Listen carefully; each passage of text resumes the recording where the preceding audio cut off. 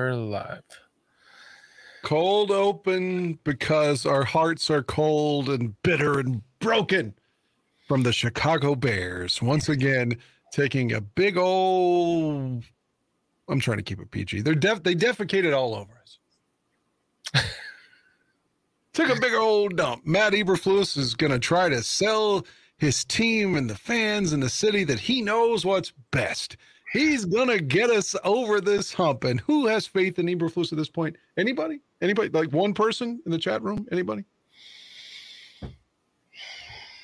Does anyone think Matt Eberflus is the guy? And if he's not the guy, why don't you just take that Band-Aid off and say, well, you know what? This is not going to cure my cancer. The cancer of losing 13 straight games and 14 of the last 15 starts with the guy who's starting to look really, really like Mark Trestman more and more, and I see him on the sidelines. His hair, when he's wearing a hat, he's really looking like Trestman, and his entire game and coach, his tenure is starting to feel like a shit show like Trestman. It's starting to feel like Old Yeller, isn't it? Yeah, just shoot me. I'm the old dog that should be put down. Oh, shit. Dan, we pretty much did this together all of last season, and at this point we had at least had a win. At least we had each other. Yeah, we also had each other. But as the season wore on, it's like I tried to remain positive as I could, and I know sometimes I have to kind of talk you out, from the ledge too. And and you've also done that with me a couple times. But for the most part, I really, really try to remain positive. For everybody. Okay, hold on. I want to remain positive for the fans of the Bears. I want to remain positive for the people that watch this show so that they don't think I'm always being negative and shitting. But, it's we're into fucking week 4. And I feel like I'm 30 years old and I have not gone through puberty yet. Wow. You know what I mean? That's the best way I can describe it. I wrote it down because I'm like, I have a good analogy here. Feels like I'm 30 years old and I haven't gone through puberty yet. Meanwhile, I'm watching everyone else around me, jerk off, have kids, get laid. And I don't even know how to come yet.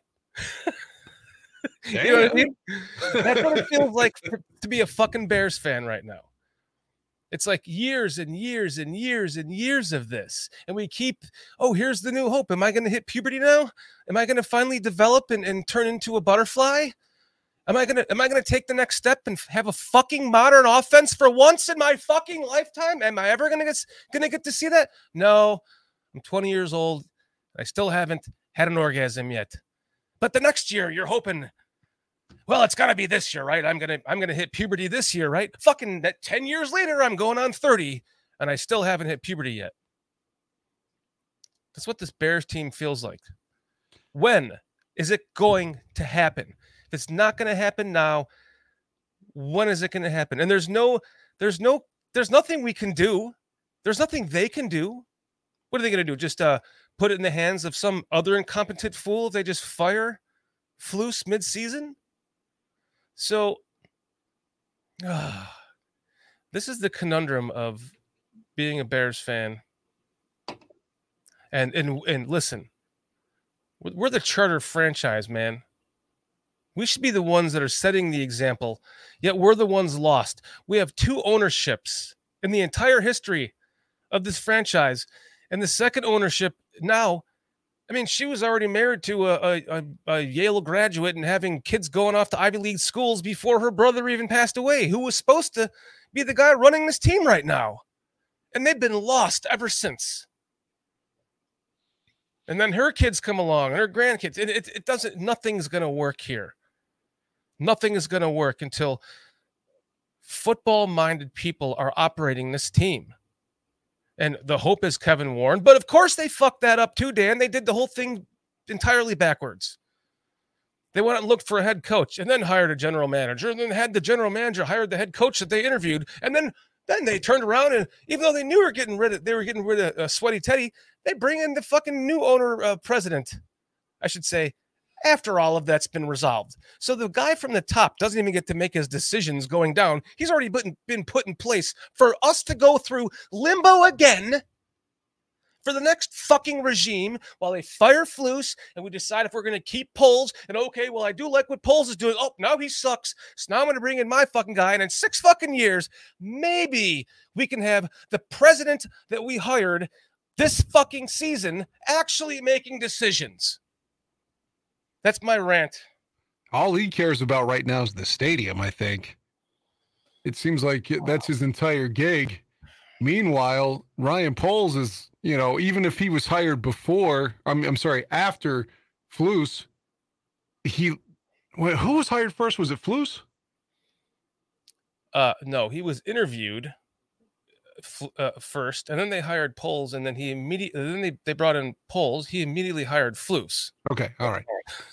Well, they're boys, is what I'm trying to get at. So he's going to do everything he can to save him and not fire him. So he's not going to get fired, even if the team that gave up 70 points last weekend is still favored on our field after giving up 70. They're still favored by 3.5. Even if we lose to that team, he's not going to get fired in the middle of the season. The Bears don't operate like that. We've seen that before. Mm-hmm. But it's starting to look really bleak for him, too. I know it's early. I'm not trying to say to fire Poles, but everyone has pointed out the Claypool trade not looking good. Jalen Carter, he's looking good in Philly, right? Well, our right tackle, not so much, even though it's only week 3, but he's struggling. And none of the free agent moves have looked good. None of them. Foreman may actually be one of the best signings, but we have him deactivated 2 straight weeks. Right. Edmonds is doing nothing. He's getting blocked by a wide receiver week in and week out. The same from Edwards, the kid from Philly. Mm-hmm. They're getting manhandled. Walker on the line has done nothing. Mm-hmm. We know what Nate Davis has fucking done. Nothing. So none of his free agent moves are looking good. The trade didn't look good. The draft picks are suspect. I mean, and Brisker's hurt every fucking time you see him on TV. It's just like, Brisker's down. Kyler Green's already out. Before you get any more depressing, we are still in the cold open. So why don't we just go and kick we are. That's right. I forgot. Bears country. Where is it?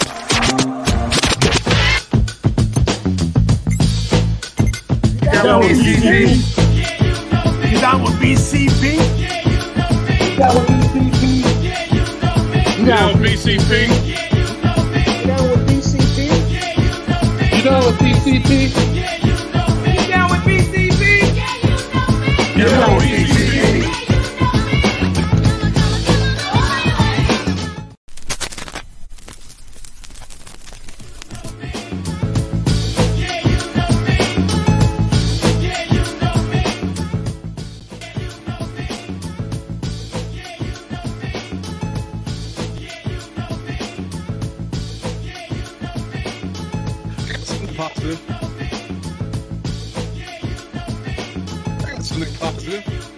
What's that? Well, let me come and turn this down. Naughty by nature. Yeah. On May 22nd, I bought tickets for the Bears Denver game.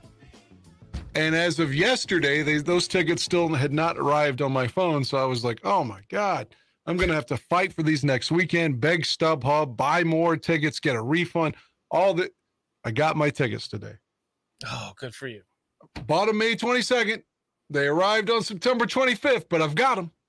I remember you telling me about that. You're like, I still have not gotten my tickets yet. I'm like, what? Aldo asked me, are you excited about going? Or you wish you weren't going now? Because there was so much hope on May 22nd when I bought them. On September 25th, it's bleak. Very bleak. But I'm excited about going, though, still. I mean, I never take that for granted, seeing the Bears live, even though I feel like I'm a spouse who's been beaten at this point. Not because I want to be the victim, but, like How many times have you known good-looking ladies in their life and you're like, man, why does she put up with that guy and his nonsense? Like, that guy's not even attractive and he dips and he's a redneck or whatever, you know? And it's just like the women always stay with the guy that's mean to them. That's the way we are with the Bears. Yeah, we keep getting. We're like abused spouses here. Yep, we keep getting beaten and like, okay, I'll change. I promise. Okay, okay, I believe like you. Jake Gyllenhaal on that. What was that mountain? What's that movie called again? Brokeback Mountain. When he's like, I can't quit you. I can't stop sodomizing you, or whatever he said. That's what the Bears are to us. They can't. We can't quit them, and they just keep sticking it in our asses. I mean, that's where my, it's and there's so much to say, like from what you just said. The first part is that yes, it's no matter what. Like I'm going to the Vikings game with Chris Watts in 3 weeks now, and I actually some new news, Dan. Cliff Victoria, who the friends I met through him to go to the Tampa game here. Cliff is now coming up to Chicago to go to a game with those same friends, and they had another ticket, so they invited me. So now I'm staying for that game. So I'm going to be at the Raiders game with you guys. Good. So I'll definitely see you the Raiders weekend. Yes, absolutely. Yeah, you'll see. We'll be at Aldo's too. So you'll see us at Aldo. Well, my wife's not coming now because of our dog and the eye and all that shit. She has to have a checkup. So it does kind of make it a little bit easier because I'm just driving myself, not pulling a camper. It's just 2 days of driving instead of 4. But why don't you fly then if it's by yourself? Because I want my own vehicle. My mom has a fucking 2004 piece of shit I don't like to drive, so I want to drive my vehicle for 2 weeks. I'm going to be there. Long drive. Yeah, but it's for 2 weeks. It's nice to have your own car.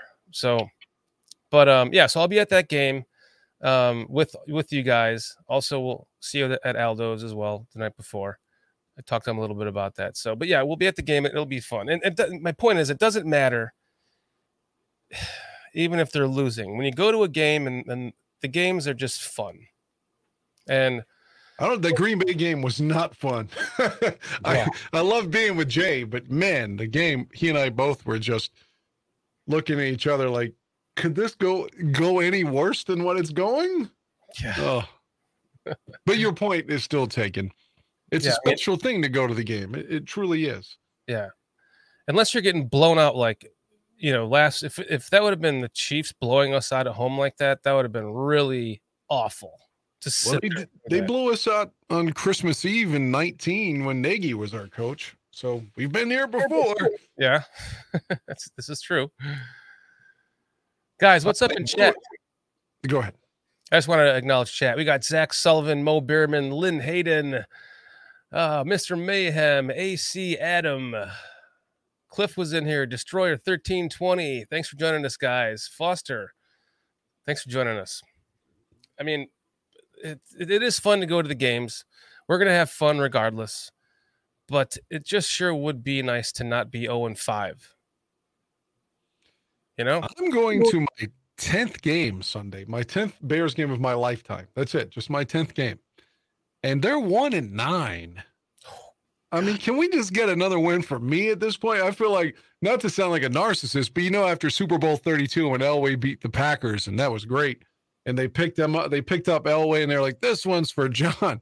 I want this one's for Dan on Sunday. Like, please just give me another win. I mean, I'm going a long ways to travel around with this team, and we always lose. What was the one that you saw? What was the one win that you saw? We beat Detroit when I was in Chicago in 2021. It's the only game I've ever been to that we've won ever. Wow. Well, I've been to many games, but I haven't. There was a long stretch that I didn't. And last season I went to like 4 games, and we only won the first one, San Francisco. Right. So I'm there with you. I got a lot of people here, like Lynn in chat, Chris Watts. They both blame me for the losses. So, like, if we lose these next 2 games, I'm not allowed to go to another one, according to them. So, I want Chris to get a girl when he comes to America. I want him to be like Austin Powers, Yeah. I want him to talk to some of the girls saying he wants to shag and do I make you horny, baby? I'd love to see Chris say that to somebody.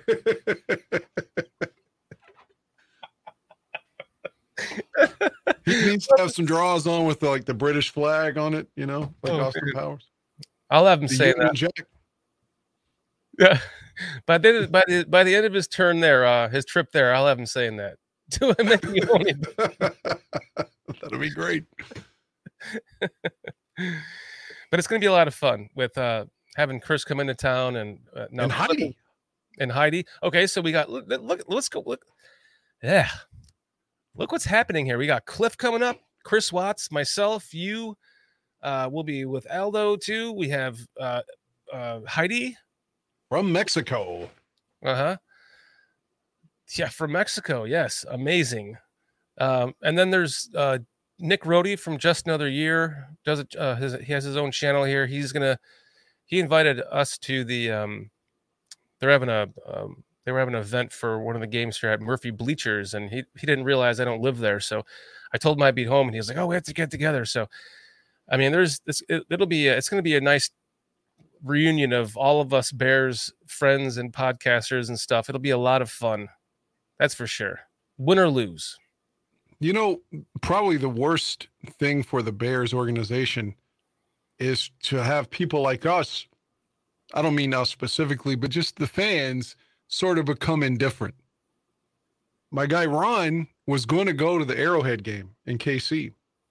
And then I think by midweek, he's like, why am I paying for this?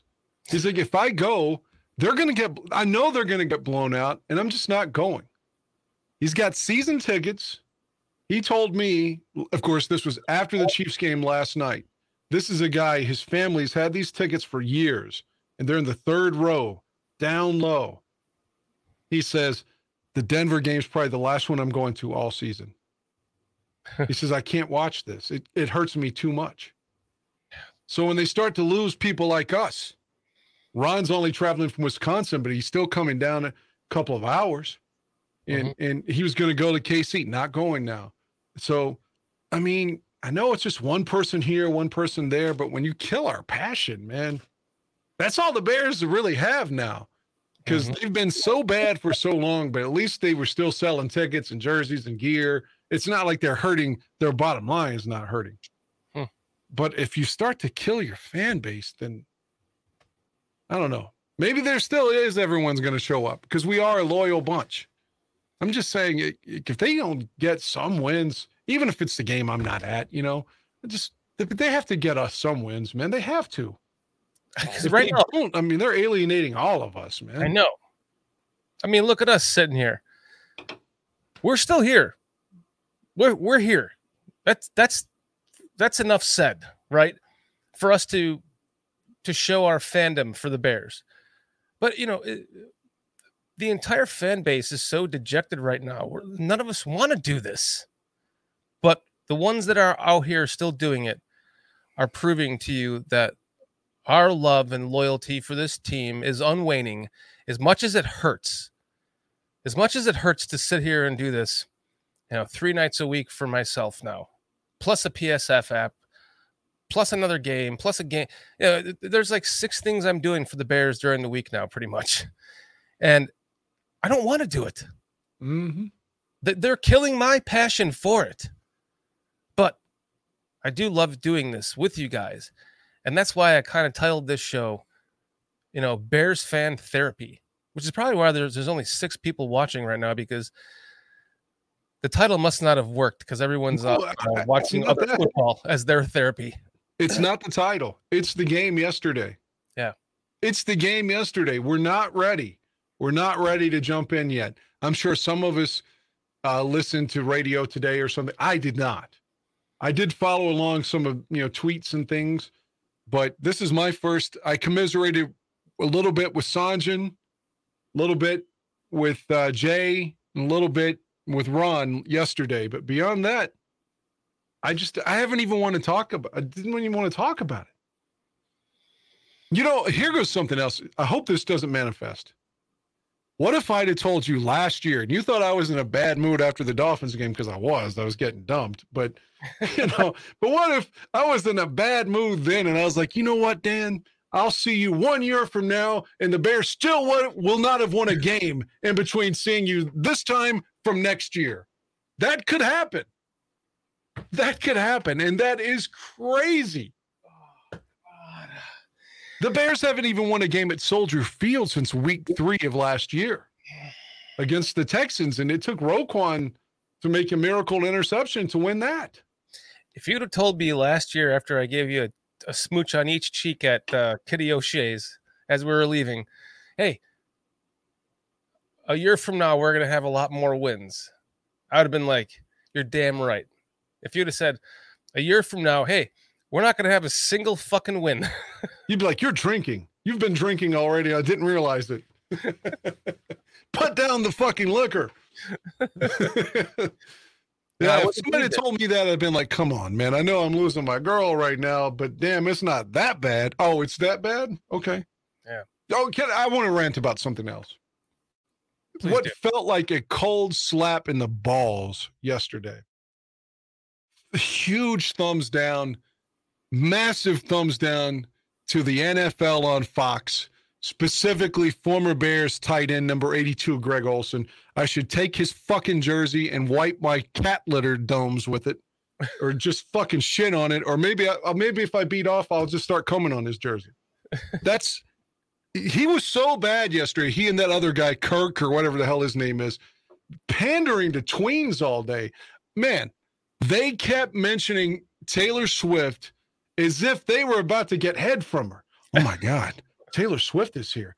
Taylor Swift is here. Jay and I had a running gag at one point. I was like, well, there it is. There's the 19th reference. There's the 20th. We were up to 30 and we stopped counting. They just kept.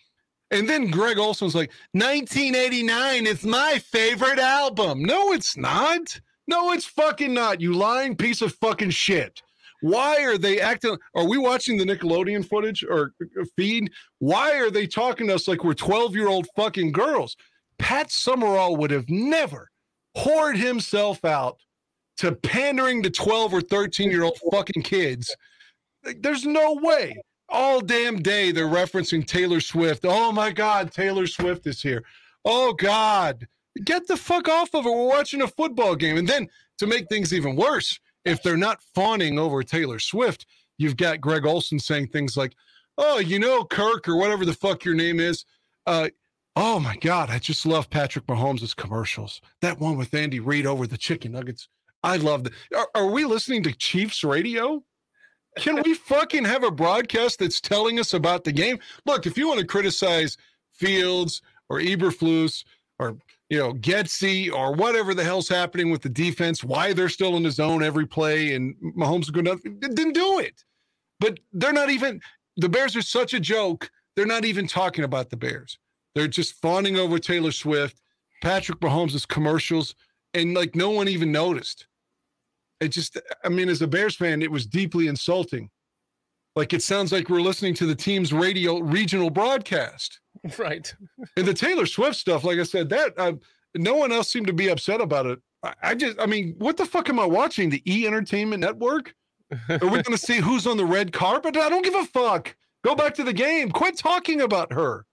Quit. Do I look like a kind of guy that gives a fuck about Taylor Swift? And I can't be the only person who's watching the National fucking Football League who's like, dude, can we talk about the game? What the hell? Oh, well, she's fucking Travis Kelce. I don't give a shit. Is this Days of Our Lives? It's the fucking National Football League. Can we please talk about the game? It was disgraceful. It goes to show that, what they have in the booth there, they're not, even if the game gets boring for them, they don't have the ability to just talk through it. They have to, they start, shiny thing in it, oh, look at that shiny thing. It's just, this is the day and age that we're in, that they can't stay focused on what's at hand, and they have to like shiny thing stuff for shiny thing people, because the fucking ADD that we all have in our society now. Oh, we can't focus on this boring game, and we can't talk about what's actually happening here. Oh, we're going to go and show you. You didn't want to talk about what was happening. you still had the Alan Williams taking my penis out at female employees, I'm guessing, because they said it's not illegal, but it's unethical. That has to involve his dick somewhere. You have that story. You have Eberflus calling the defense and can't get a fucking 1 third down off the field. You've got all these stories. Justin Fields criticizing the coaching. You have all those fucking meaty soap opera-esque kind of stories right in front of you. But hey, look, Taylor Swift's there. Oh, God.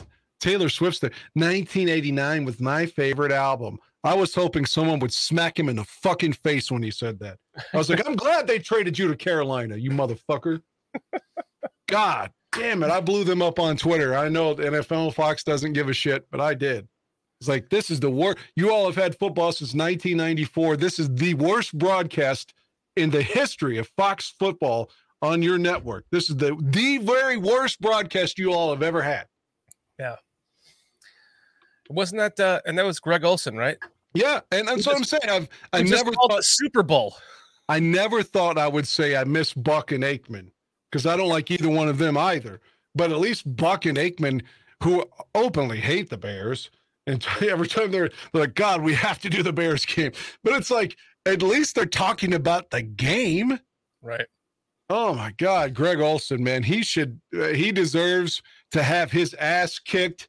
And he should donate yesterday's paycheck to charity. That's how bad he was. He stole money and ruined our broadcast. He fucking stole money. He should be demoted. The number one team, well, maybe when Brady gets there next year, they'll take him off that anyway. But he should be demoted. Fuck, give me Moose Johnston and Joe Davis. I'll take them. At least they talk football. Oh, yeah, for sure.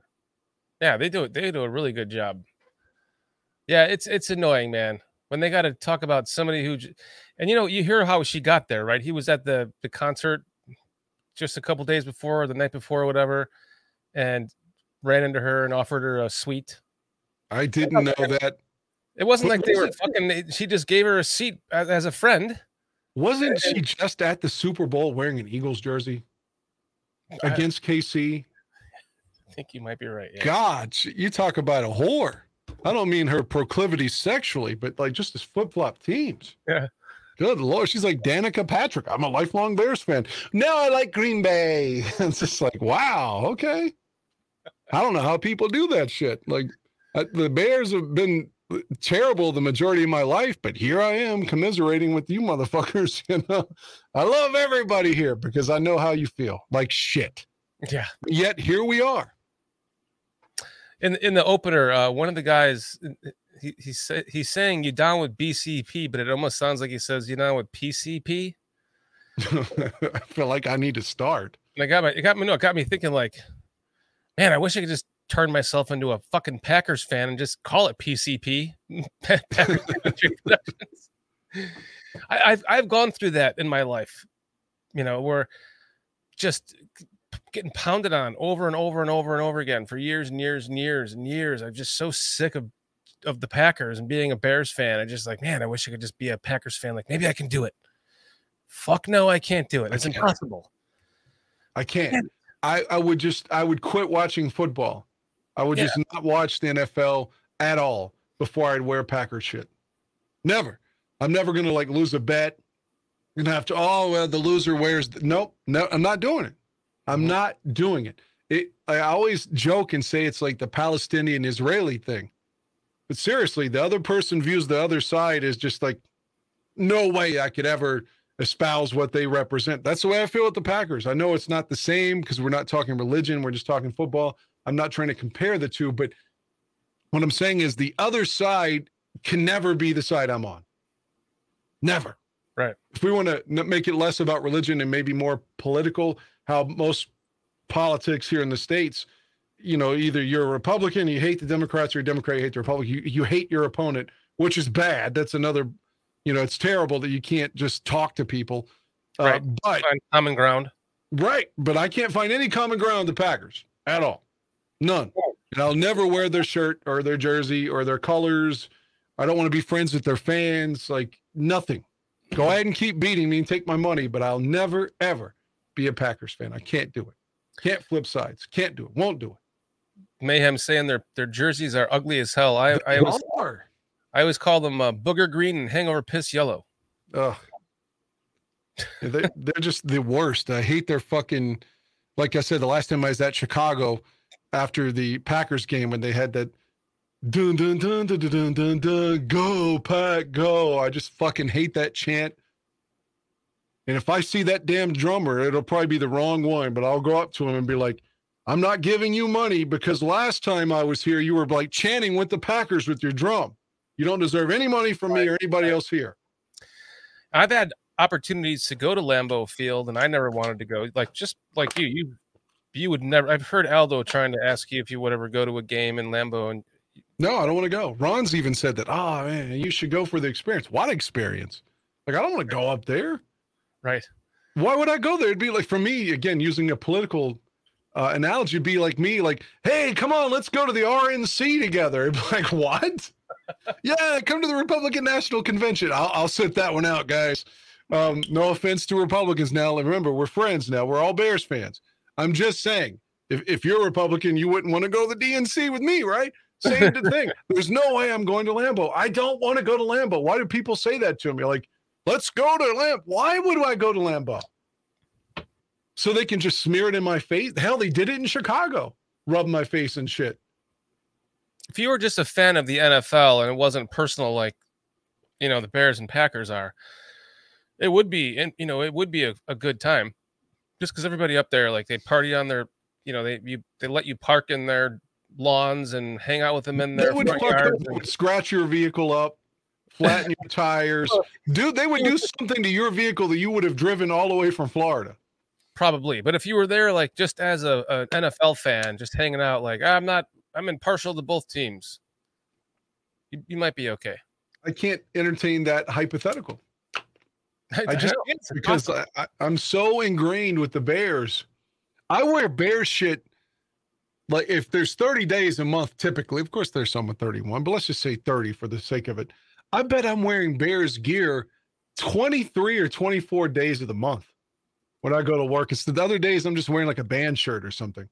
But maybe even 25 or 6.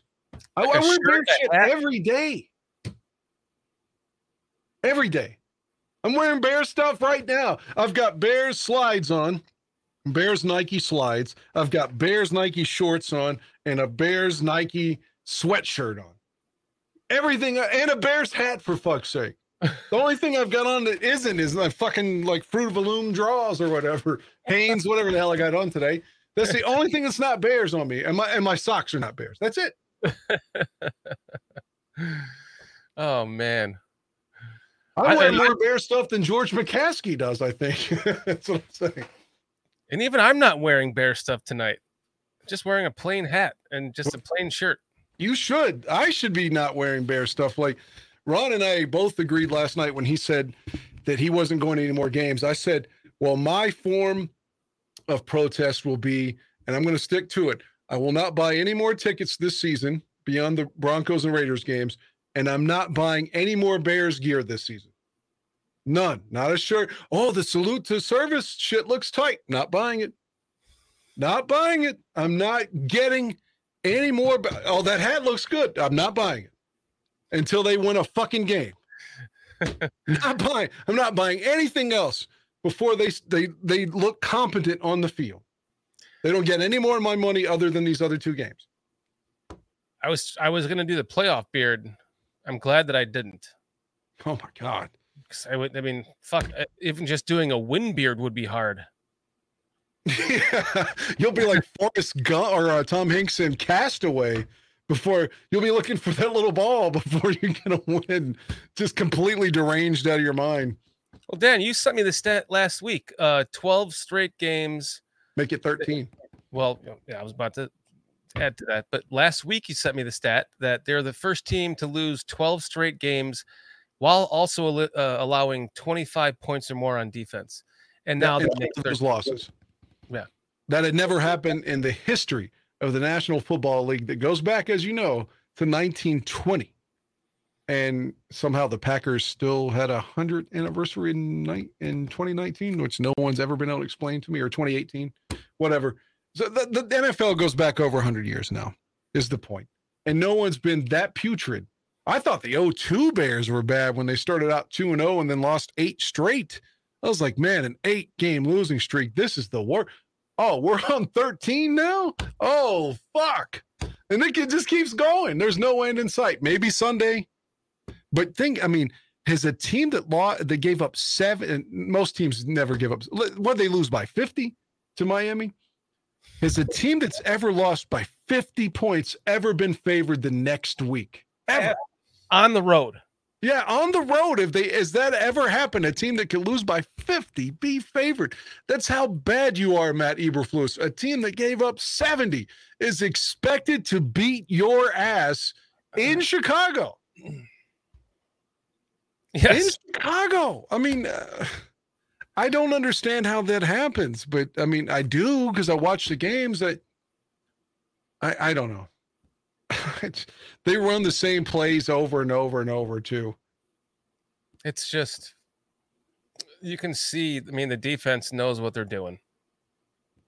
And even when like, oh, Field shows you he's got a gun, he's going deep. Oh, it hits number 2 in the hands and it's incomplete. Right in the bread basket. And he just bobbles it like a Raggedy Ann doll. And then Herbert fumbles.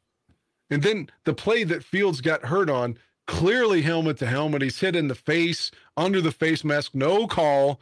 There's a play way earlier in the game when Claypool is deep down the field and there's pass interference or illegal contact at minimum. The guy's all over him. No call. No fucking call. I know the Bears suck. I get it. But come on, man. At least call the ones that, like, when Fields gets hit like that or the PI. How do they just let those go? I never understand that. And then the first touchdown of the game for Kansas City was that even deeper insult to injury. They ran that little fucking flip play that Nagy did 150 times as a Bear and never worked. And they score on it against us. But the next one, the running backs, what am I trying to say? His, help me out. When the forward progress, when his forward progress is completely halted, he stopped and they don't blow the whistle and they let the team just push him into the end zone. They gave him a touchdown when he was completely stopped and they just didn't even blow the whistle. It's just like, I'm not saying the referees took the game from us. We lost 41-10. It didn't even feel that close. But if you can't get a call, like, his forward progress is clearly stopped. And they can't blow the whistle on that, or when Claypool's being sexually assaulted and they can't, by Alan Williams, I think, and they can't even throw the flag when it's obvious that there's interference. Like, what is happening? Why does this always happen to the Bears? I know. I don't know. I wanted to have a pipe ready for you so I could, like, sit back like the psychologist and give you a clear answer for all of these questions you're going to ask me. What's that? Professor Plum, like on Clue? And just be like, well, my friend, I do believe it is because you have put far too much of your passion into the Bears, and they have truly never given you anything in return. And so I believe that you must focus a little bit less on the Bears and more on your personal beings in your life. That's so true. It's so true. And if I'm Foreman, I'm like, why did I come here? Right. I'm not even active the last 2 weeks. I'm probably better than Herbert anyway, and I can't get any carries, and now I'm inactive. And for what? Because Velus Jones can run his little end around the week before and not even be on the field the rest of the way? The next game at all? Mm-hmm. It's like, why would you deactivate Foreman? I don't know, man. Especially, we were so good at running the ball until we weren't. Mo Beerman saying it could have been 80-0 if Andy wanted to make a point. I swear, I really thought they were going to try to beat our record, because what was the halftime score? 34, 31, 34-0 maybe. 34-0. Right there, you're like, okay, we're halfway to a 70 burger right here with an extra point. Like, if we just do the same thing, we're the 2-point conversion, right? If we get a 2-point conversion and do the same thing that we just did in the first half, we can make 70 points. And then let's just try to let's beat the Bears and try to beat their own record. And I really thought Nagy was going to take this personal, and because you could tell he was calling the plays, doing his little hiding his face thing. So, Andy Reid gave this game to Nagy as his personal vendetta against the Bears. Everybody gets their Bears revenge game. Everybody. Of course. And if you're Matt Eberflus, look, there was one play that got called back because the right tackle's helmet wasn't on the line. They called him on that twice yesterday. But the second time, the one that it got called, there was Valdez-Scantling was wide open down the sideline. Same thing happened against the Packers with their tight end Musgrave in week 1. How does this keep happening where you're allowing someone just completely free on the field? That touchdown was called back, but it should have been, 50 or 48 to 10. For some reason, that was called back. And how is the tight end, who we know is fucking Taylor Swift or with Taylor Swift because we heard about it 39 times, how are you allowing that guy to be open on every play? Every play. You're the only man in America that can't see that he's the one you have to fucking double team.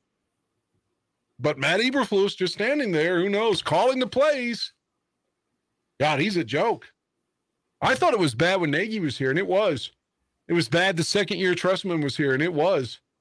I would have never thought, that I could have said that the next coach could be on par with those two fucks.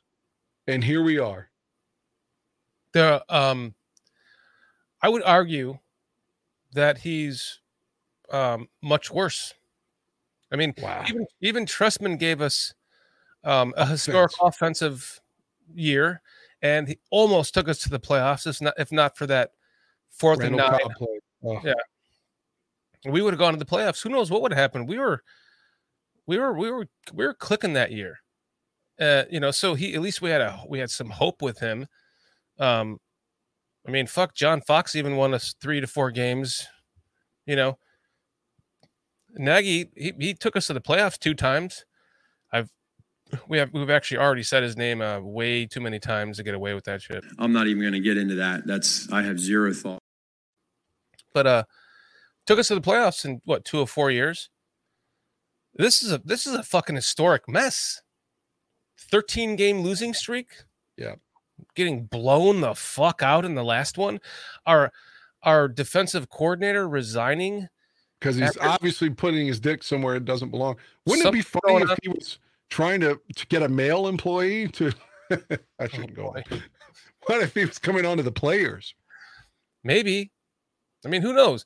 What's weird is how everything came out with the FBI stuff and the raiding of the House Hall, and even reputable people trying to get to be the first one to say it, and then everything just gets squashed in very Bears-like fashion. How they're able to control the narrative very well. They always have been. The McCaskies. They've always been really good at squashing shit and and protecting their image. And so, if that is the case, and time will tell, because if it's something bad with Williams, it's going to become public record. So they can't hide it. If there really was a raid, eventually they're not going to be able to hide it. So it's just weird how it's just gone up and down like that. It just came out, then everything got retracted. Oh, blah, blah, blah. And his attorney said there was no child porn or maybe child pornography. If your attorney has to say that, then what's going on? I was there's about probably child porn if the attorney's saying there's no child porn. Right. Because otherwise your attorney would just not acknowledge that. Mm-hmm. You'd be like, oh, I'm not even going to give credence to that or any validity to it. I'm not going to legitimize it. And there he is saying it.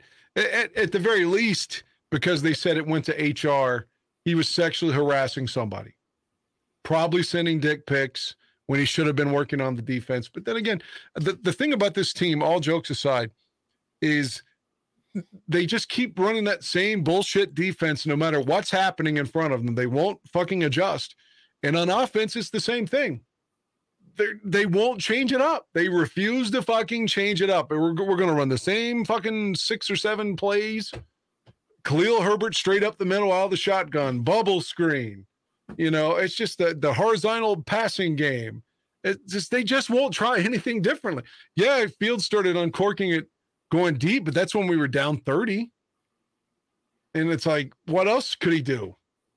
The one thing, if I came with a positive, if I have one positive, and I haven't watched in all 22 or any of that shit, so maybe what I'm about to say is bad or is wrong. But I had no faith in Larry Borum at all and thought Larry Borum was fucking terrible. There were a couple of plays early on. I saw them pulling Larry Borum. I was like, wow, the left tackle's pulling? Like, from what I could tell, Borum did okay. I mean, but maybe I'm wrong, but I felt like what a pleasant surprise because I thought he was just garbage, but he seemed to be okay yesterday. So that's one positive. Well, that's why they drafted him. He does well in space.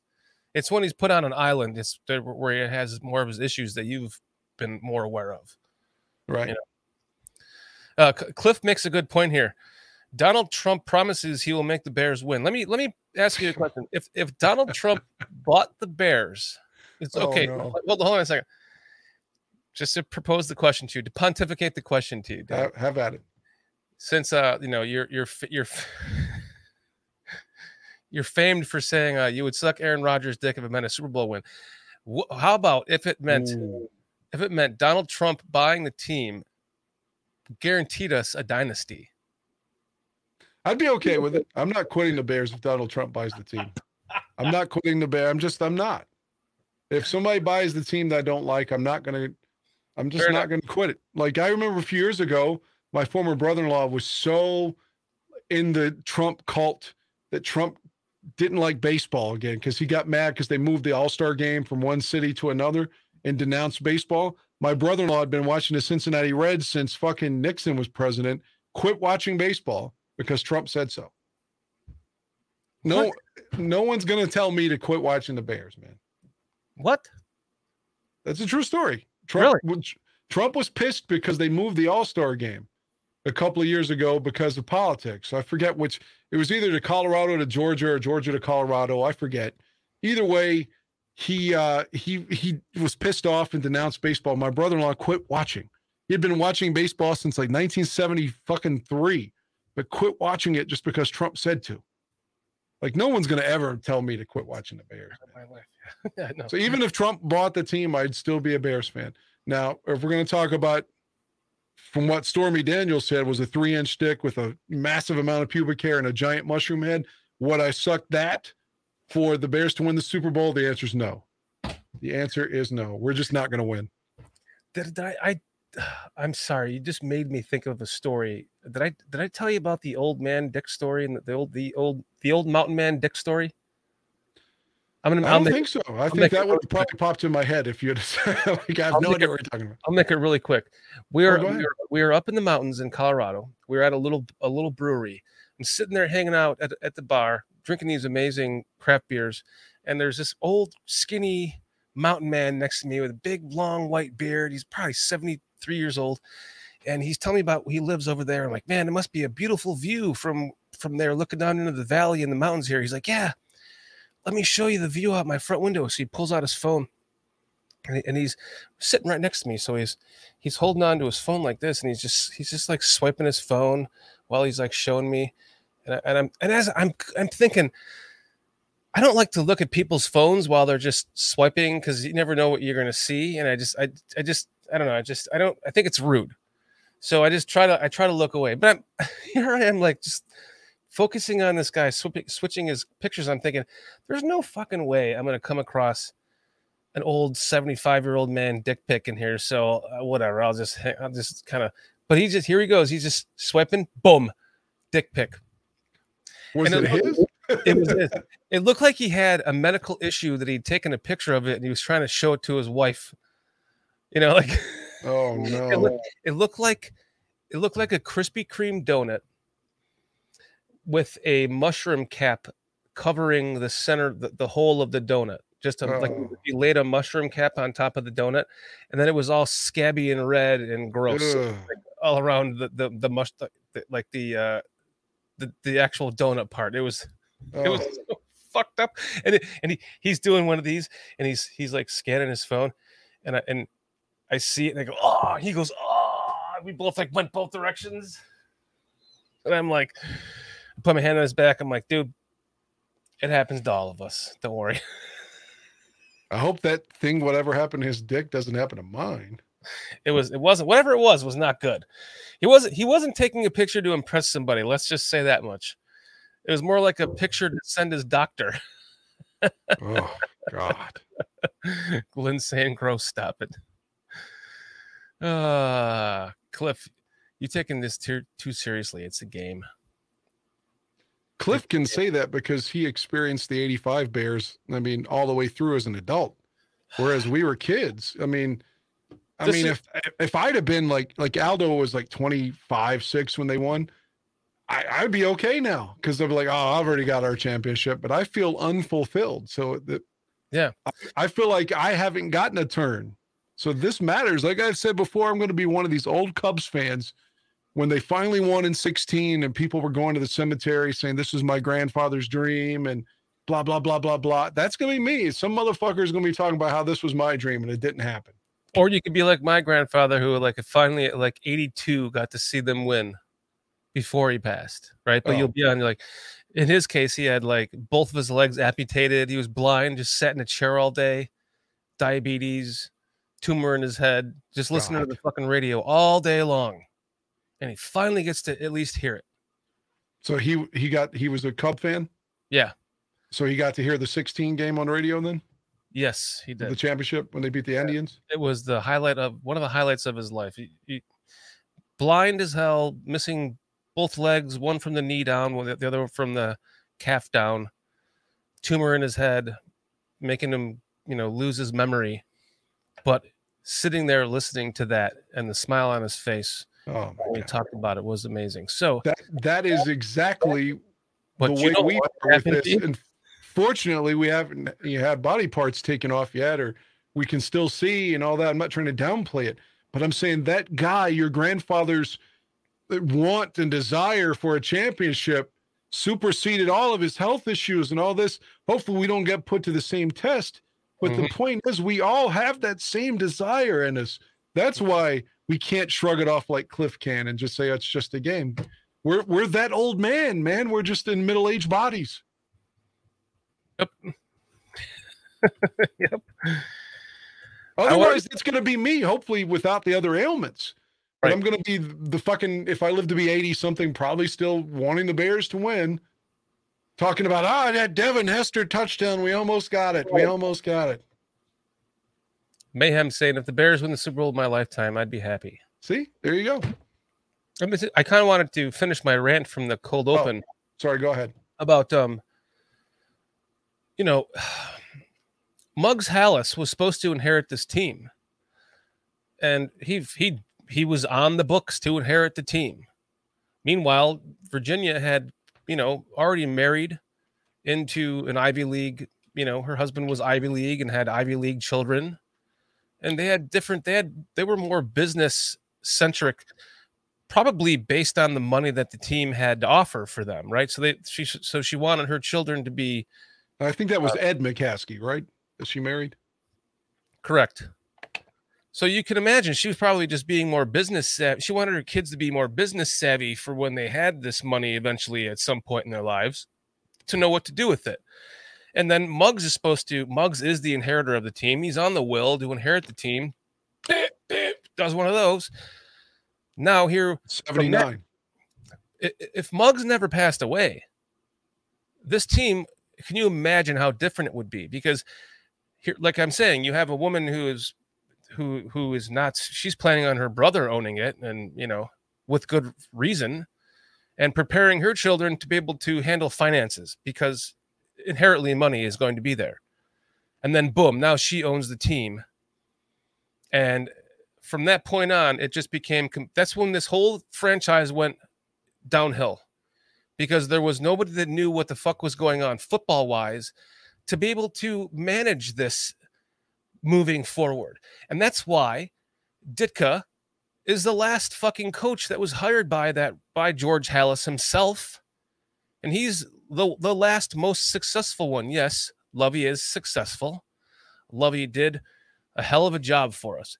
Lovey was the only one that came close to breaking the mold of the foundational dysfunction that we have had since Ditka. But since then, it's been twice-fold, even more dysfunctional. They're going and hiring consultants to find their next coaches. None of those have worked out. The past 2 times did not work out. And it's just a shame because this is the charter franchise. We are supposed to be this franchise that are supposed to be like the Steelers. We're supposed to be in this like the Steelers, like the foundation, the Giants, right? And because of that, because of Muggs passing, this is really what has been the turning point of this team. And we can all sit here and shit on it and blah, blah, blah. But ultimately, Virginia has done the best. That she's going to be 102 years old on January 5th. She has done an admirable job of trying. And nobody wants, Dan, as much as you love the Bears, as much as I love the Bears, everybody here in chat, everybody listening to this, nobody loves the Bears more than her. And so that gets passed down to her son, George, he's literally trying to win this for her. And fuck, it's not going to happen. This poor woman is not going to get to see another Super Bowl win in her life. Nope. And it just is what it is. That's how we have gotten to this point in this Bears organization. The Packers are an organization. The Bears are not. They don't know how to draft and develop and pass along generational knowledge to the next, because it began with someone that didn't know how to start to do that herself. Like, she wasn't part of that plan, and then all of a sudden she was thrust into it. The Packers have had this organizational passing down of the torch through management and grooming. They've always groomed and passed off and groomed and passed off and groomed and passed off. You know, Favre to Rodgers, what's his name to Gutekunst, even their offensive coordinator who groomed Favre. You know, he was there through Rodgers too. I can't remember his name. It's at the tip of my tongue, but you'd know who I was talking about. And then you got Ron Wolf passing it, grooming Gutekunst. And we don't have that. We're always looking for consultants to find the next so-and-so, because we were decapitated in the late 70s. If you go back, the turning point was probably January 93 when they fired Ditka. I mean, Michael McCaskey was always jealous of him and the notoriety that he had. But if he could have put that vanity to the side, you keep Ditka as long as he wants to coach, and you could do it exactly the way the Raiders always did. You know, Al always had a way of putting his players in positions. They didn't have to be the GM, but by God, you know, Fred Biletnikoff was going to be working for them, and Willie Brown was going to be working for them. There was always somebody with lineage. So you let Ditka coach until he doesn't want to coach. And then you put him in the front office. He doesn't have to be the GM. He doesn't have to be making the draft picks, but you make him a figurehead, like, for the organization until he wants to fucking go away. And he had that swagger and notoriety and that care for the Bears.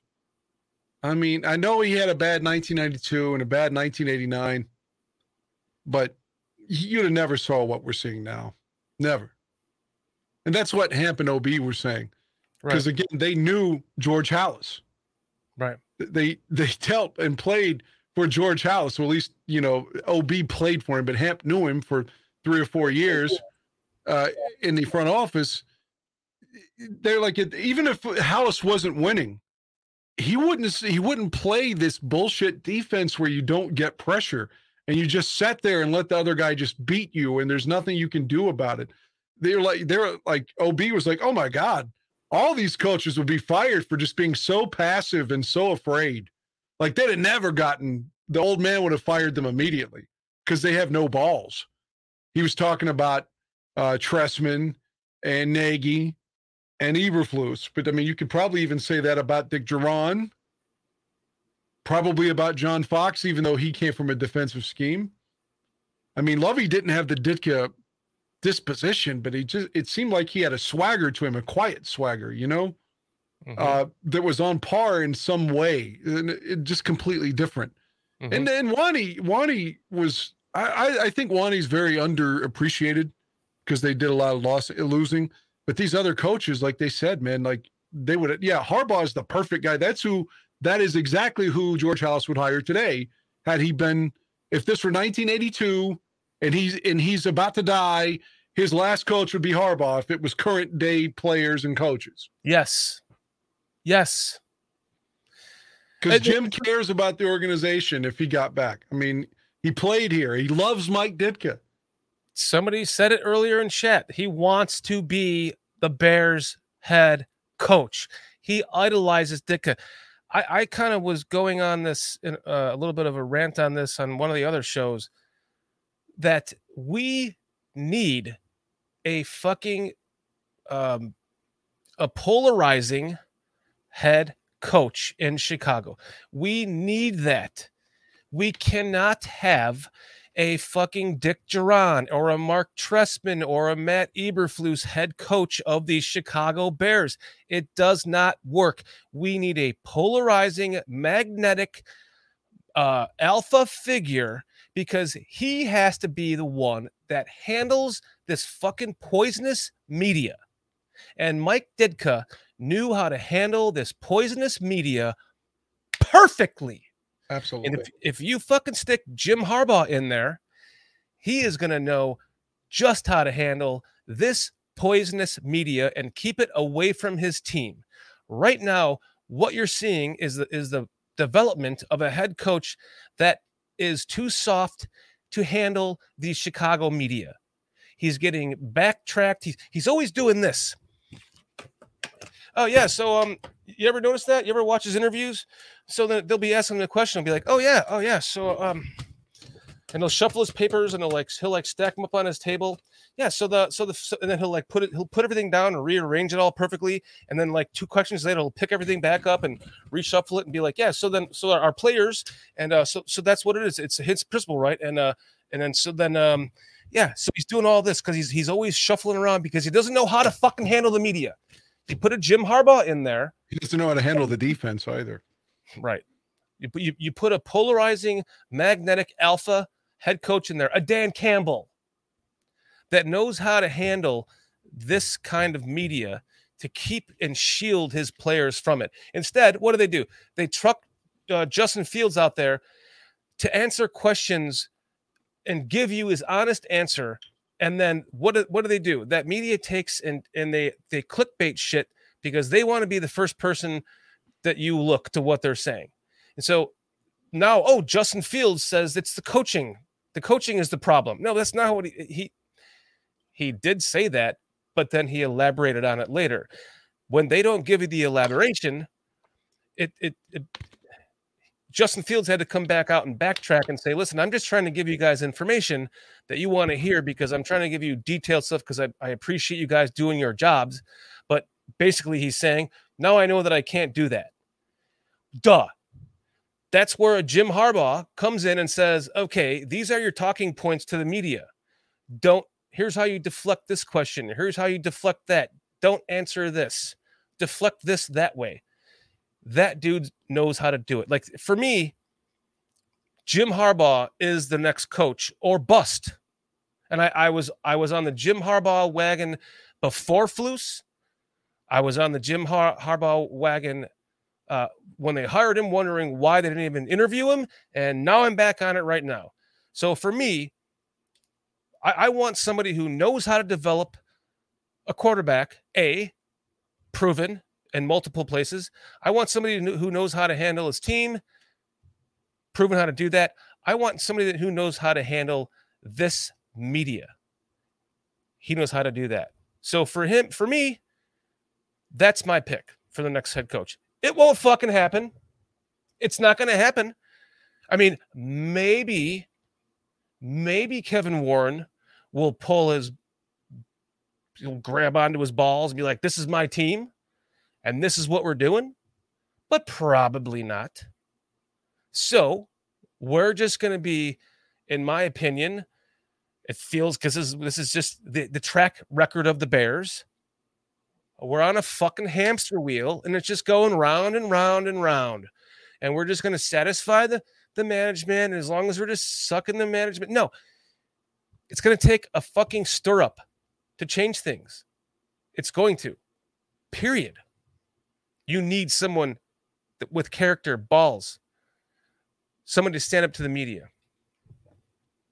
If Eberflus would lose this game to a team that gave up 70, you can't fire him after that game because you've got a Thursday night game right after.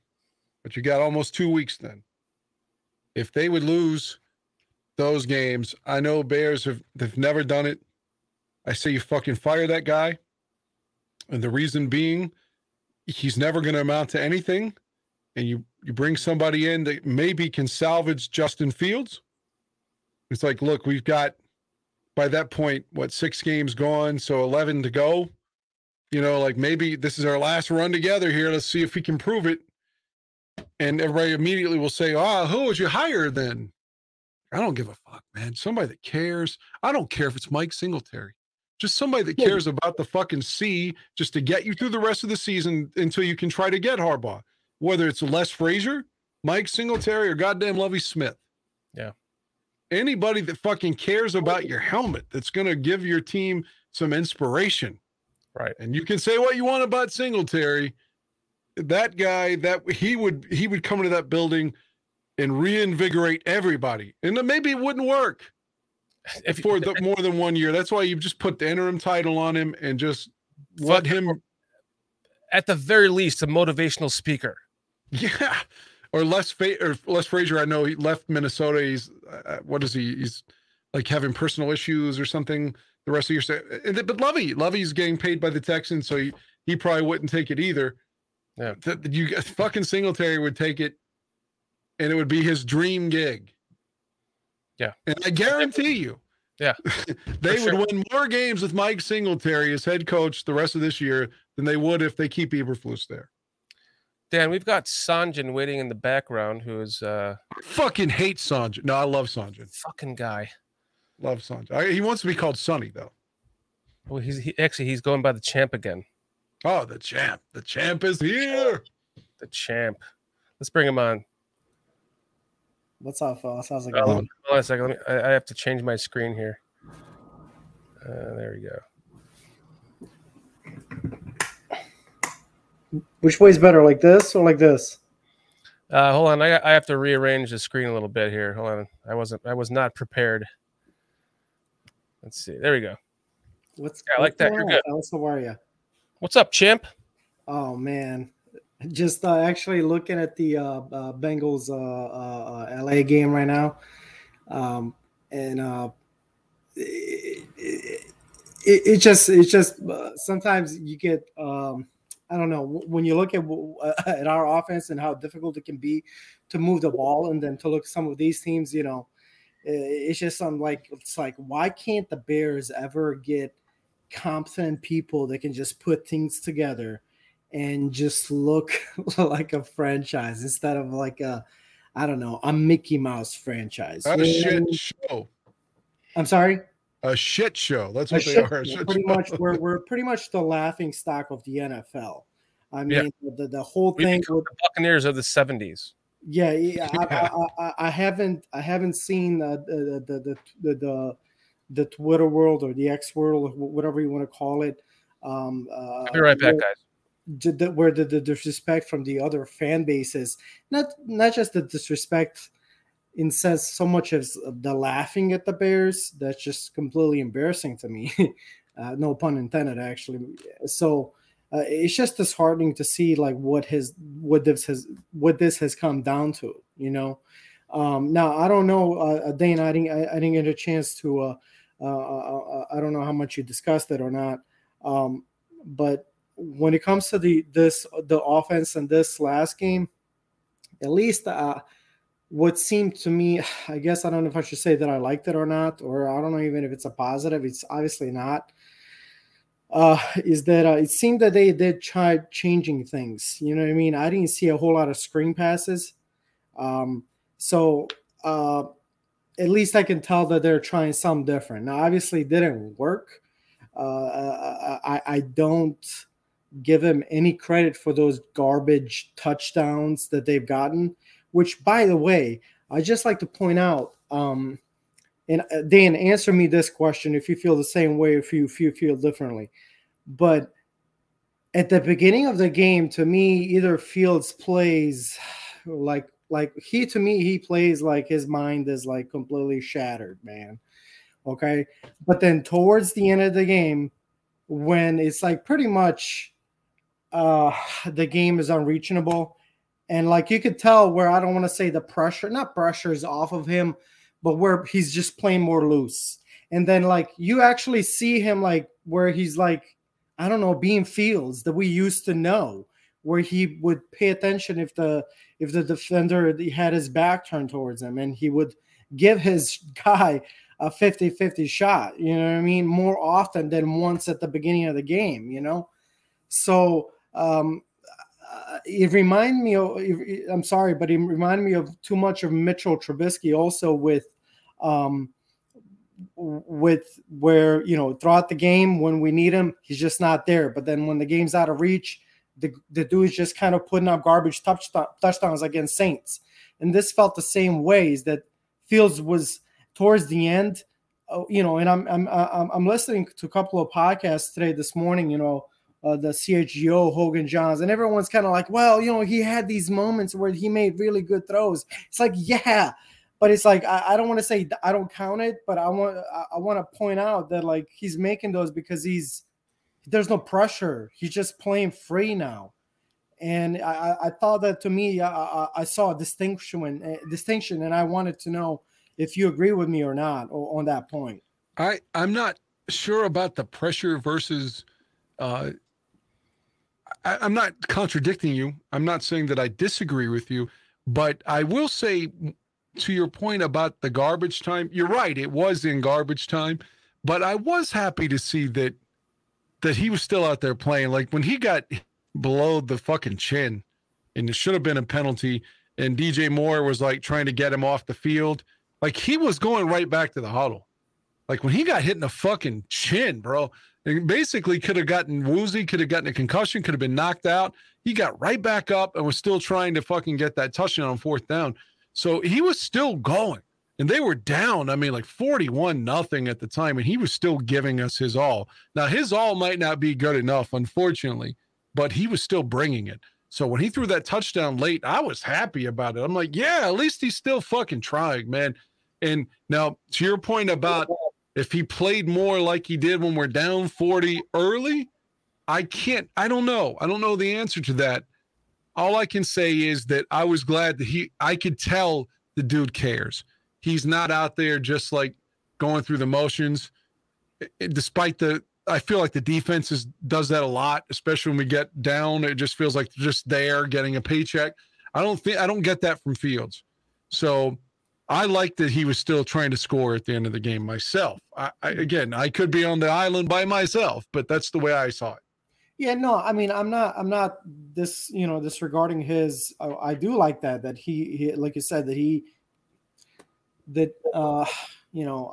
obviously when someone's that concussed and losing that much, I would have just pulled them, but like, man, come on, bro, we're good.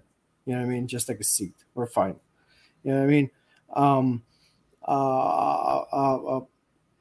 Regardless of what he got cleared medically, I know the coach said they got cleared medically. No, I just my point was just like I just felt that there was like the old Fields versus this new Fields that, like, I don't know. Like, to me, I love the guy. I'm still behind him when it comes to the point that I know he's not this fucking bad. There's something else. He's not this fucking bad. There's something else. And until whatever that is, until they fix it, unfortunately, it's going to suck. Now, what I've come to terms and to accept that if he was that special, his talent at this point would have taken over. Thank you. You know what I mean? So that's something that we, I'm not trying to make excuses for him. Like I said, man, hey, like if he was making the shots that he's supposed to make, I bet you that would be talking like, oh my God, Getsy's a fucking genius. If he was a transcendent talent, if he was a transcendent talent at quarterback, that means that's also Getsy's and coach's fault. Why isn't he? Because the expectations are that he be making this step forward. So to me, like I said, it is what it is. Again, I've seen people on Twitter. I mentioned on Greg Braggs hopped on X live, so I was actually a speaker on it. But I mention it because I've seen it again where people are like, "Oh man, Bears missed on Jalen Carter again," and I'm gonna say what I mentioned last night. It's like I'm kind of glad that we're going offensive line, man, because like I don't want to bring another quarterback here, even if it's Jalen Carter or whoever, only for that guy to be a ping pong to the other freaking 31 teams because we can't protect for shit, man. And then even if the guy was sort of kind of brave at the beginning, like Mitch was also in 2017, it's like he gets beat the hell out, you know what I mean? And it ain't the same, man, you know what I mean? Like when they're not that that talent is not at that level to get him through, so I'm glad that we're investing in the offensive line is what I'm trying to say. Jalen Carter went to the right team. If Jalen Carter ended up a Bear, imagine like a troubled kid coming out of college like that, coming to this shit show of a team with his defensive coordinator resigning after 2 games. That's not the only reason why everyone can say, oh, we traded that pick away. We could have had Carter. No, that kid is only playing as well as he is for the Eagles because he's on the Eagles. It was the perfect. If I could quickly point out something about the Eagles, because we all wanted Justin to be following the pattern of Jalen Hurts and Fields. It hurts me to point out as 5-23 now a starter. Jalen Hurts in his last 21 games is 20-1 as Eagles starter. He's 20-1 in his last 21 starts. How do I know that? Because Adam Schefter just tweeted it. But I saw that with such envy. Just like, man, I want that to be Justin Fields. I'm like salivating at the idea of that being a Bears quarterback, but it feels like it's never going to be. I said this, I think in the Greg Gabriel chat today on the bar room. The Bears don't know how to develop a QB. The Bears need a QB that can develop the Bears, and that means to what you were saying, Sonny, Champ.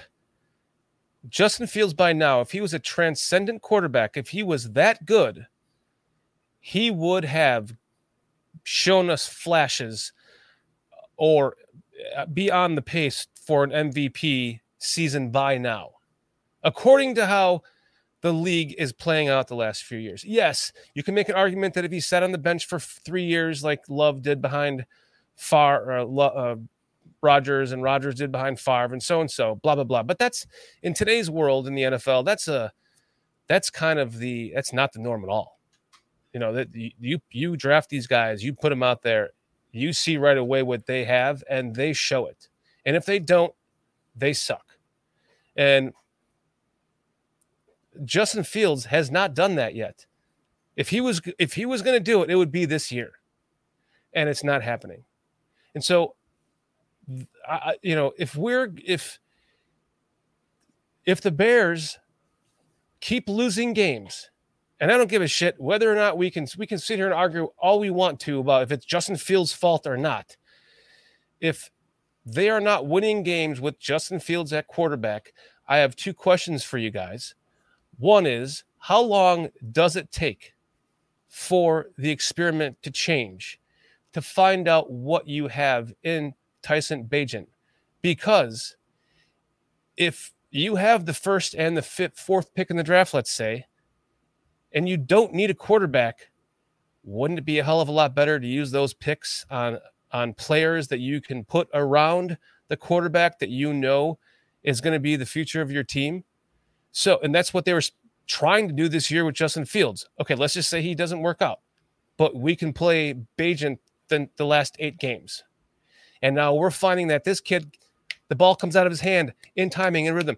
Justin Fields, we were doing the all-22 breakdown last Thursday. It was pointed out by CJ. Great point. As he's dropping back, he's doing 1, 2, 3 steps. He should be going through his reads with each step back. And by the time he plants his foot, the ball should be coming out. He's going through his reads, but he's like planting his foot and getting ready to throw. And then he's like still going through his reads. By then it's too late.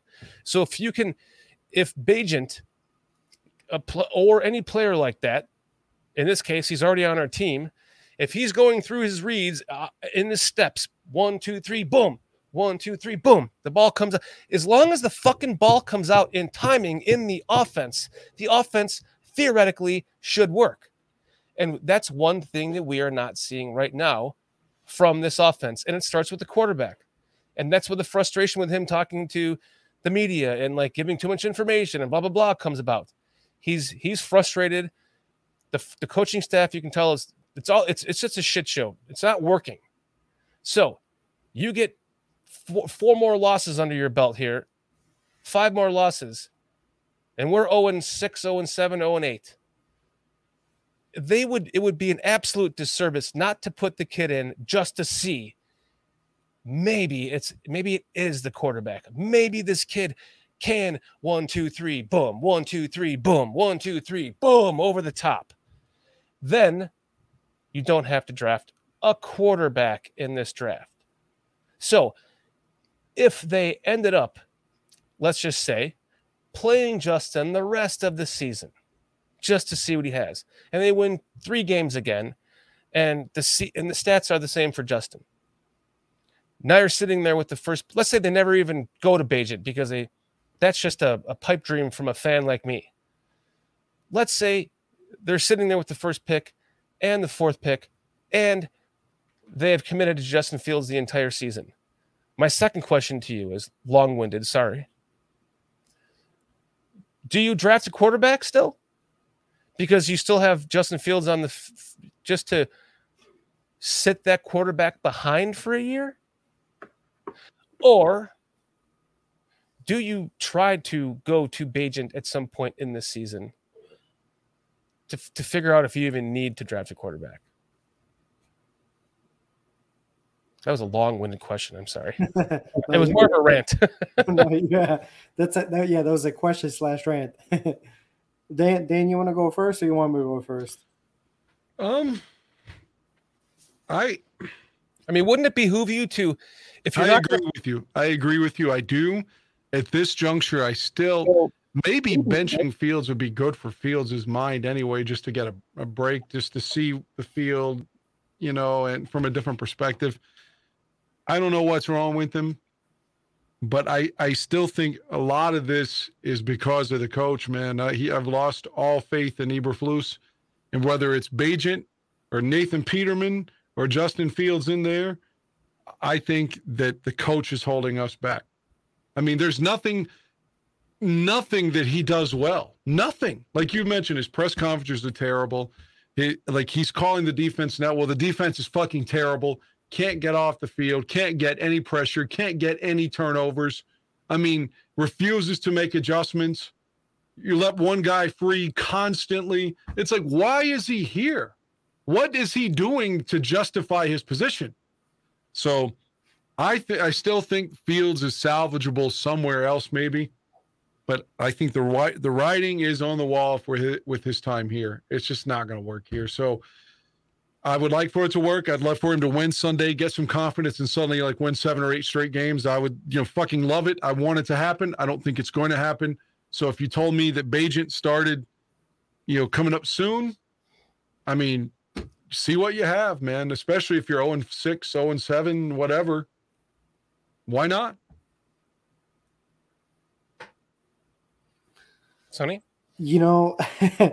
As you guys are talking about that, I'm going to tell you what I think is going to end up being the Bears' luck. But to answer your question, if we end up losing the next 2 games and it looks the same, and when I say the same, I mean the offense is just for some reason not clicking. At that point, I think we're going into a bye week. If I'm not mistaken, at that point, I would see they probably won't do it because you're technically you'd be only down. Oh my God, you're only 0-6. But at that point, I think the writing would be on the wall, especially if there would be no movement on the how the offense operates. And then I'm totally with you, Shorty, what you're talking about. It would be interesting. Sometimes you do wonder because when you look at the film from week 1 and week 2, I didn't get a chance to see any of the JT Sullivan, the QB school, or anyone for about a 22 film about this last game to know how people were open or not. But I was going to say for the week 1 and week 2, it made you think there was a lot of shots that he could have taken, and then where you would have either put us in a field goal range or flat out touchdown, and makes you wonder, like, man, if there was a different quarterback that could have just seen it and pulled the trigger, like I said, Getsy could have been hailed like, damn, this guy's a play caller. Because at some point you also have to, as much as I think we're pounding on Getsy because to us Fields took a step back. I don't think anyone's really per se questioning. Look, if guys are open, then he's doing his fucking job. Then it's the quarterback's job to fucking recognize those guys and fucking give him the goddamn ball. I'm sorry. But then it goes back on the coaching. If your quarterback is not capable to do that, it's like, what the fuck you do to him, man? You know what I mean? Because to me, he looks like I said, he looks like a different person when he's like, I don't know, like in this last game, he looked like old Fields towards the end of the game, where he's just like looking if the guys have their back turns to him and he's giving his guys a shot. So I would answer that, I hope that answers your question there. Now, would we, to answer your second question, yes, absolutely. If you for some reason you give Fields year 5, or I'm sorry, yeah, it would be. I'm sorry, it's year 4 next year, right? Not year 5. Right. And if I could interrupt 1 second, go ahead. Something that's never happened to me ever, and I've been doing podcasts for like 5 years now, off and on. I've never had to just call a timeout to go take a shit, but all this Bears talk, I'm going to go shit my brains out. I'll be back. No worries, bro. That's awesome, man. Oh, shit. I have heard plenty of leaving to take pisses. I've done plenty of them myself, but never a shit. No, that's funny. That's the first one. Hey, you gotta go. What can you do? Hey. He's been gone for a while though. So how you doing? So, but I was gonna say, watching porn while he's in there. I know. Yeah, I know. It's gonna turn into that. No, I'm just kidding. But no, I'm with you that, like, I think it's actually year 4 for Fields. It doesn't matter. Like what you were talking about. If we keep Fields and we draft, should we draft a quarterback? Absolutely. If you're in that range that you feel that guy is worth it, then yes, take a shot. Now, with Bears luck, this scenario will probably end up something similar to Drew Brees, where that's the year where you commit to someone else, but for some reason he just fucking explodes and turns into Drew Brees. So, yeah, that's probably some Bears-like shit right there. It's totally Bears. I mean, here we could be sitting here with the first pick in the draft again, a quarterback sitting there who might not come out of college and stay in college because the Bears have the first pick. Yes. Like, it's literally been suggested that his dad said, if it's not the right team, he'll stay in college. So we could be with the first pick again and our dicks in our hand, and we can't even draft a quarterback if we wanted to. The number 1 quarterback if we wanted to. Yeah. So you might as well find out what the fuck you have in the kid that everyone is talking about. You owe it to yourself as a franchise and to the fan base. Yeah, no, I'm with you. I mean, like I said, if everything looks the same, you have to. I mean, you're at that point, you kind of owe it to like you said, to your franchise to even give the other guys a chance. And it'll be interesting if it comes to that point. But we'll see this next game against the Broncos. it seems that both teams need this kind of get better game, and it's pretty sad and interesting to see who's actually gonna want it more. You know what I mean? For them to get blown up by 50 points, to give up 70 points, get blown up by 50, and then be a favorite on the road. In a away game. Yeah, it's ridiculous. It's a fucking. It's a just here. I'm gonna do it to myself. How about that? Thank you. That felt great. Yeah, pretty much. I mean, I slapped myself for it here with my other hand too. Thank you. That felt great, NFL. Anything else you want to stab me while I'm down on the ground now? Because I just knocked myself out with 2 bitch slaps? Fucking really? Yeah, no, it's I feel like we're never going to be favored in a game again in the rest of my life. I feel like 0-17 is not only possible but probable.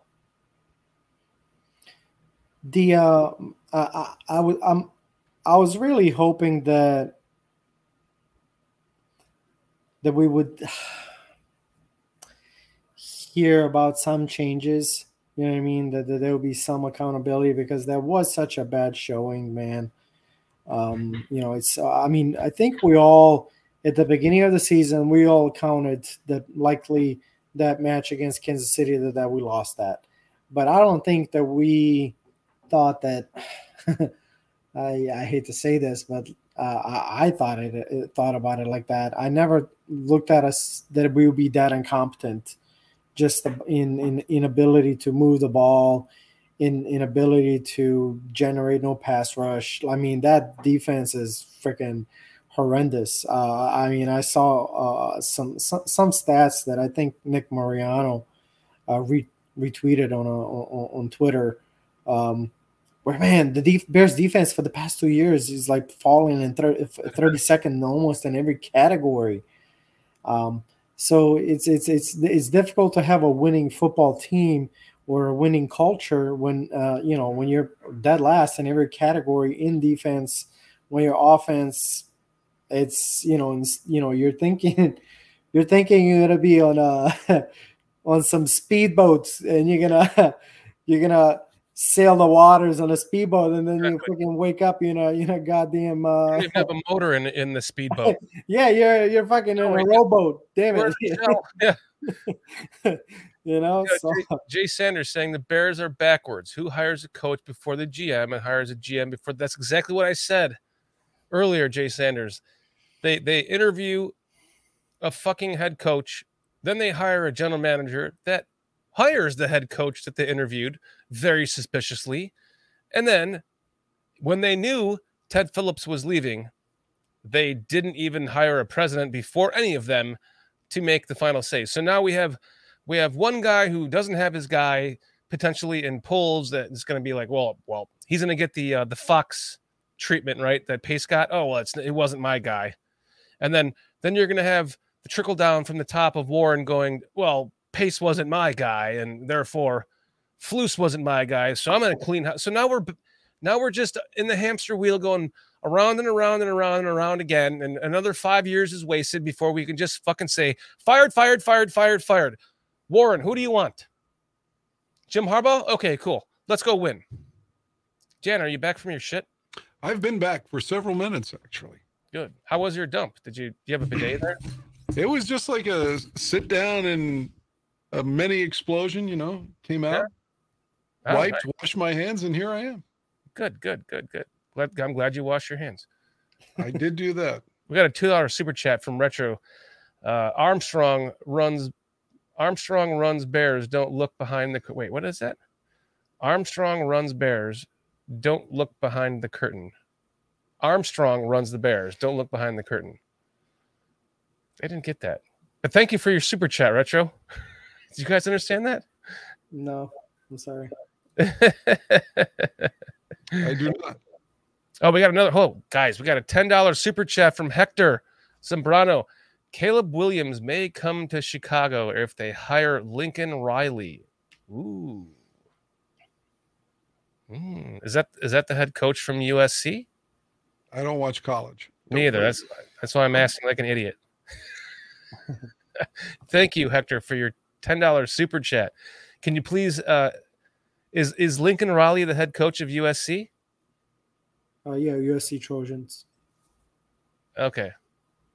Yeah, well, okay. Whatever. Yeah, Let's I check guess it up. you'd be hiring his head coach. So I think that's the isn't that Arizona Cardinals? They went that route with Kyler Murray, and wasn't his head coach the same college guy, I believe, if I'm not mistaken. Yeah, that didn't work out. That was Mahomes' college coach. Oh yeah, you're right. Yes. And with the Raging Oracle Bajan is third string. His third string, because from my understanding, being third string is considered something, like you're the scout quarterback. Anyways, like you're getting more reps than the number two guy. So it's actually, from my understanding, it's actually better for him to be number three because he's getting more reps in practice, right, against the defense. Just wanted to throw that out there. Another $2 super chat from Retro. Thank you, Sports Talk USA. Trace Armstrong runs the Bears behind the scenes. I wish that he would be running the Bears behind the scenes. I feel like it wouldn't be a shit show like it is now. Is he maybe referring to like the NFL is scripted? Maybe. Yeah, exactly. If he is, I'm sorry. I don't believe that. GTK saying it feels like the year Mel Tucker ran our defense, and next year we will be looking for the next Leonard Floyd. It's rinse and repeat. Yes. Well, at least Leonard Floyd ended Aaron Rodgers' season, right? Nope, he came back. He came back after that, right? And then threw the big touchdown. No, I was thinking of Shane McClellan's play. Never mind. This season. Oh yeah, this season. I was thinking of McClellan in 13. Mm-hmm. Yeah, Leonard wasn't there yet. Yeah. But I guess this season, and maybe his career. Who knows? By the way, Joe Namath came out today and said he has seen enough of Zach Wilson that he's a terrible player. Never wants to see him play another down in New York. Mike Martz said something similar today about Fields, saying he needs to be benched and he just has to go away. He's never been on. He was shitting on Justin Fields from day one, though. He's just happy to be right. Yeah. I don't know what the answers are to any of these questions, to be honest. I feel like the one thing that I know in my heart now is that Eberflus is not the right guy. And I think the coaches right now are probably part of Justin's struggles just as much as Justin is. I mean, the game plan, the practice, the lack of fucking giving a shit in the summer. I mean, it's just a total defeat. And I'm going to be at the game Sunday, and my friend who's going to be with me is a Denver fan. He's been a Denver fan for 30 plus years, but again, I never get to see him anymore because he lives in Morgantown, where WVU is now, which is like 4 hours from me. So the last time I saw him physically was probably we were at the Bears Steelers game on Monday night in 21 together. But my point is, I'm probably going to be sitting with him watching his team beat my team. It's just like, I wonder at what point Soldier Field just starts booing them. The first quarter, maybe? I don't know. The second, at least the second, right? They're going to just start booing the shit out of the Bears. Because everybody's tired of seeing this product. Guys, we got a couple more super chats to get to here. Sports Talk saying, damn it. Trace is an agent. Bears prefer his players. Okay. I get him now. Yeah, thank you. Thank you, Retro. Thank you for your super chat. One more from Hector, $5 super chat. Caleb Williams and Lincoln Riley both came from Oklahoma. Also, Caleb left Oklahoma to play for USC because of Lincoln Riley. Thank you for your super chat, Hector, and thank you for clarifying that. Yeah, that's great info. I mean, if that's the case and you're scouting, if you're Ryan Poles and your scouting team is telling you Caleb Williams, sorry, man, Eberflus, like, that's the thing. I hope his friendship doesn't fucking come into work here, because if you're looking, from back like this team has regressed so much, man. And man, Eberflus, yeah, I would be at that point. You would do kind of what he recommended. Absolutely, you do that. That gives you the best chance to put that quarterback in the best possible system that he's going to feel uncomfortable in, that he can hopefully succeed in. That's what you need. And like I said, my hopes is that the next year, whoever that person is that we may make sure that we have one of the best offensive lines you can have. I'm sick and tired of being Jay Cutler, shitty offensive line, Mitchell Trubisky, shitty offensive line, Justin Fields, shitty offensive. You know what I mean? And by the time they get something good, they're so fucking beat up that they're like a shadow of the old themselves. You know what I mean? The first place where they went wrong with Cutler was firing Ron Turner after 1 year. Jay and Ron Turner didn't get along. I think that was part of it. Jay was pretty condescending toward him. I know Dan's gonna disagree with me here. I just started watching football, like I'm not watching football, but like sort of paying attention. And I remember when they gave Jay that big contract, big extension. I thought that was so stupid because I was like, man, well, that fucking guy, I already knew it. Like, man, that guy's not it. Even though, like, again, but up to that point, I knew nothing about Cutler. So just imagine that you dropped a brand new fan with no knowledge of anything around that time. But I knew enough to be like, he's not that elite player that I immediately just off of like understanding soccer. I knew like that you have to have some key captain, you know, you're number 10 in soccer, you know, whatever. I'm from Europe, so a lot of soccer urology there, you know, my bad. So, you know, I don't know, you know what I mean? Who knows what things could have turned differently, but the Bears always to me have just kind of done, I don't know, stupid things, man, stupid moves as far as I remember. So this is the first time that where they have Warren in, where it feels it's going to be different, but until we start seeing some changes, it's going to be the same old Bears, man. I agree, man. It's like I'm typing here to chat. It's like, what the hell is his name? Our offensive coordinator for the Ron Turner. He was arguably the best offensive coordinator we've had in our lifetime because he ran the 90s offense with Eric Kramer, who still holds most of the records for quarterback, 2,000-yard receivers, pretty good running game with Tillman at the time, even just a cast-off running back like Tillman. And they go out and they get him again, and we were doing really well with him. Took us to a Super Bowl, and we go and plug in Cutler. And if what you're saying is true, Dan, well, fuck you, Cutler. It's not your problem. It's not speculation. Yeah. He and Jay didn't get along at all. And, you know, the offense really hadn't picked up since the Super Bowl year, whether that was with Greasy or Orton or even Jay. So I felt that at the time, Lovey thought he had to make a move. So in couple of that with the fact that Cutler didn't get along with him, the problem was they interviewed Trestman then. They should have hired Trestman. Because if Trestman could have had like his 2013 offense with the 2010 Bears, they probably win the Super Bowl. Right. I mean, if they were scoring the way they were. Now, granted, the 2013 Bears had Brandon Marshall and Alshon Jeffrey and Martellus Bennett. You know, sorry, Johnny Knox sustained a terrible injury, but he and Devin Hester at wide receiver aren't comparable to those other guys. But still, they had enough to get to the NFC title game. So if they don't hire Mike Martz and hire Trestman, I think there's a chance they do win that Super Bowl. And then Greg Olsen retires a Bear and with not all the leading receiving records. And he's not fawning over Taylor Swift in a broadcast, which is absolutely embarrassing to himself and just like condescending to any fan out there.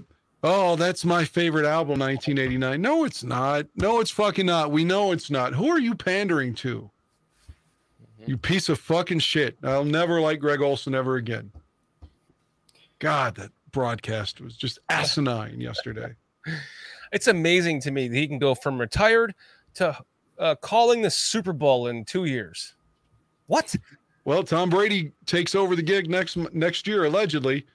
And Brady's going to be getting paid like $10 million a year for like 10 years. It's a $100 million contract, I think. So I think Brady's going to be doing the MVP, the number one team, unless they make it a 3-man team. I was going to mention, I forgot who it was that put in a comment about the offensive line and saying like, oh, that's such a cap out. That's not an excuse. Look, I agree with him that, if the quarterback is special enough that he's going to overcome shitty offensive line. You know what I mean? That, like I said, that eventually his talent would just like pop out on the other end. But when you don't have that talent, dude, you gotta give yourself the best chance to protect what you kind of got. You know what I mean? So they can be at least operable, so you can have at least some type of an offense. You know what I mean? Because you never know. Everyone kind of develops at their own pace, and kind of momentum is a thing. You know what I mean? It's just these are still young men that are 21, 22, they're technically still developing, you know what I mean?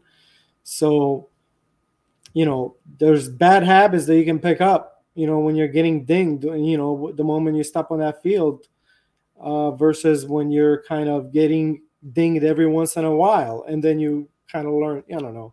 Like I said, the special ones come out on the other end. There's no doubt about it. But the other ones may need their time. I don't know. I'm not the quarterback whisperer. I don't think eventually it really does come down to a talent. I don't think it, you can sit behind the greats all you want, but if you don't have it, you don't have it, man. Just ask Jimmy Garoppolo. He sat behind Tom Brady for 5 fucking years and Bill Belichick for 5 fucking years. He ain't shit. I mean, he's a good quarterback, but he ain't like someone He's that middle of the road. Yeah, you're not going to build a dynasty with him. You know what I mean? So you still have to have that talent. So that's all. But just playing devil's advocate, Jimmy G did lead San Francisco to a Super Bowl. They had a lead in the fourth quarter, and the defense gave that up to Mahomes. So he was close to winning a championship and led them to an NFC title game after that. So Garoppolo's got some. He can point to be like, here's my middle fingers to all you detractors. Like, I've had success. Here's what I would say back to him about that. Cam Newton had one great year too. They don't make him elite, man. You know what I mean? Like, when I think elite, I'm only thinking people that have continuous. At one point I would have called obviously Russell Wilson elite. Obviously, I don't know if either old age caught up with him and he's kind of just done, which to me it looks like I think he's going to be done after his stint with Broncos. But I mean, like, quarterbacks that are like, Cam Newton was like dangerous for like a year or two tops, and that's it. So if we're comparing Cam Newton had a terrible Super Bowl. Denver had Carolina was in it a little bit just because Peyton Manning was terrible that day too. Was at the end of his line, at the end of the road for him. Garoppolo had San Francisco in position to win the game. I mean, they had a lead in the fourth quarter and then gave up 2 touchdowns to Mahomes at the end and led them back to another championship game. So, I mean, I'm not saying Jimmy G's he's better than what we have. No doubt about it. He's, shoot, man, I wish we had, you're right. Like, he would have been one of the most talented quarterbacks, which is kind of crazy. It's pretty sad, but it's, you're right. $2 super chat from Sports Talk. Cutler, Forte, Marshall, Bennett, Jeffries, dynamic. Thank you for the super chat. Yes, that was dynamic. The only problem with that is if you look at that lineup, you just leave it there for a second. Okay, I love Jay, but Jay was he got better as he went on, you know what I mean, with his maturity level and stuff. But you got a quarterback who, at least early on, projects to many as being more of a fan of himself than the team, caring more about himself. I mean, I don't know if that's fair. But you got a quarterback who's not a leader per se early on. I think he got better.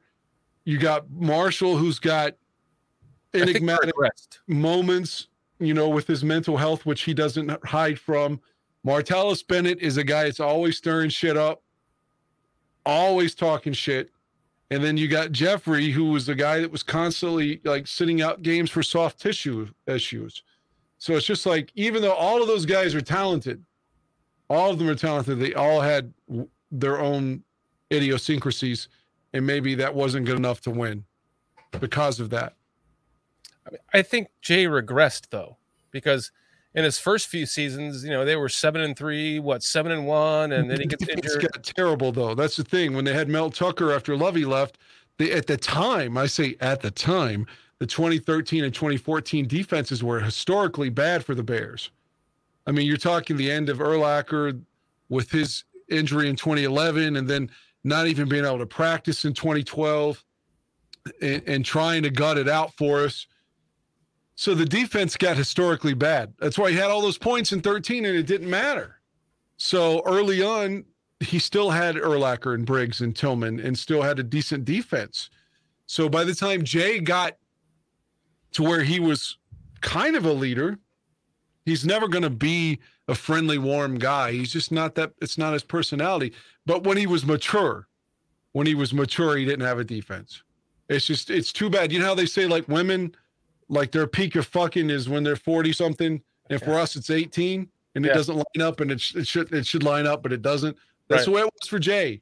By the time Jay got good wide receivers, playmakers, and became a good leader, he had no defense. And when he had a good defense, he didn't have any playmakers. Yep. That's a good way to put it.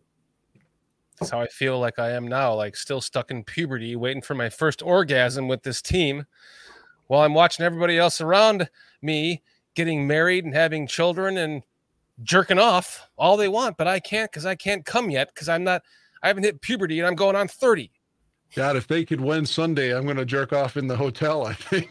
I'm going to be so happy.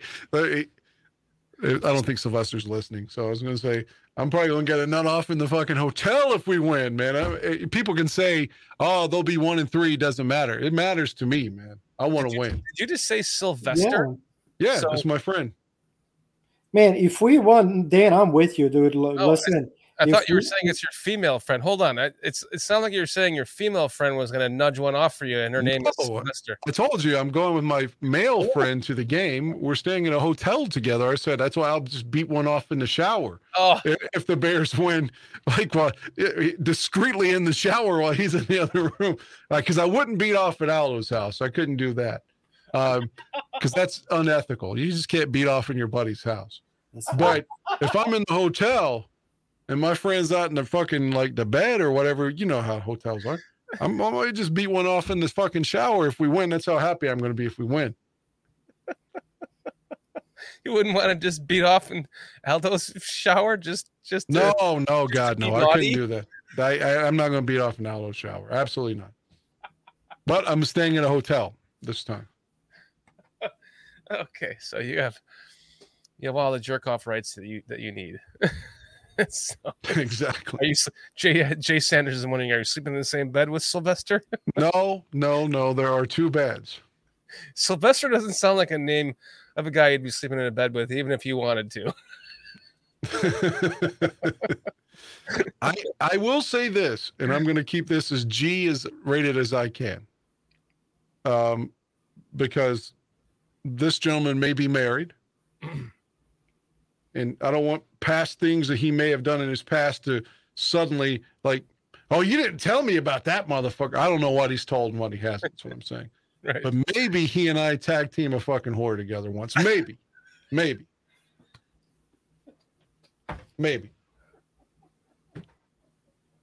So.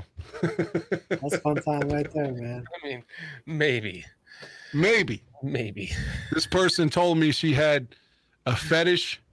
That her fantasy was to have sex with a white male and a black male at the same time. And I was like, well, shit, I'll just call somebody up. Maybe this is all in my mind. Raging saying you guys are in the Austin Powers hour. Austin Powers, that's our guy in England. Yeah. Chris Watts. You want a shag, baby? I can't wait to get into. I want Chris to say, "Do I make you horny, baby? Do I?" But you can't. I try so hard to do his accent, and I can't. Yeah, it's more like Braveheart, Mel Gibson than Austin Powers. Meets Brad Pitt in Snatch. Yeah, it's something. It's hard to understand him at times, but I'm a big fan of his, so I'm really looking forward to meeting him. Oh, me too. It's going to be epic picking him up. We're doing a show live that Thursday night, and I'm going to have him, PJ and Foster. I'm going to send myself a link. PJ and Foster and Walt will be doing the show, and I'm going to hop in while I'm driving there to pick him up at O'Hare, and then I'm going to have him get ready to come outside, log into his link on his phone, and then walk outside while he's looking for me while I'm waiting for him. And then we're going to be online together on the show while we meet. You all should do the same thing and pick me up at O'Hare. You and Chris pick me up. So I don't have a big fucking cab ride. But when did you land? The day before the Raiders game. The 21st. Oh, the 21st. The game's the 22nd. Yeah. You said you're going to be in town. I'm not asking you to pick. I'm telling you to pick me up. I'm just saying, but if you don't want to pick me up, it'll be all right. That would be cool to do that. Especially considering you're going to Aldo's that day anyway. What time do you land? It's a morning flight. I think it's at 9 or something. Oh, fuck that. I'm not going to be up that early. Okay. I love you, Dan, but that's too early. That's fine. It's an hour plus drive for me to get to O'Hare from where. Oh, I didn't know that. I didn't know. Retro $2 super chat. Sleep on your back at Aldo's house. One eye open too. Don't sleep in the doggy style position. God. Aldo is still recovering. He's still got the arm issues and stuff. So I don't think he's doing any dirty stuff right now. Well, that's why doggy works. He doesn't have to use his arms. He can just be like. I don't think he's at it. You know how we talk about players, they haven't overcome the injury yet, and is he mentally ready to go? I don't think Aldo's mentally ready to go yet. He's still really worried about his arm and shit like that. He's still healing, so I don't think he's doing any dirty stuff. But I could be wrong. I haven't asked him. Well, just make sure you sleep on your back. You'll be fine. Just don't sleep on your. What's safe is safe. Better safe than sorry. Cliff, when are you coming in that? Have you decided what your days are yet? He says it's going to be another long 5-day party because he was partying up here in Tampa with his buddies, who now he's going to the Bears game with, and got me the extra ticket. And, well, as we know, I did show you guys what happened to me after the Tampa game with Cliff. This is what Cliff did to me. Look. I had to sleep on his buddy's floor. Apparently, after I was roofied with a boner.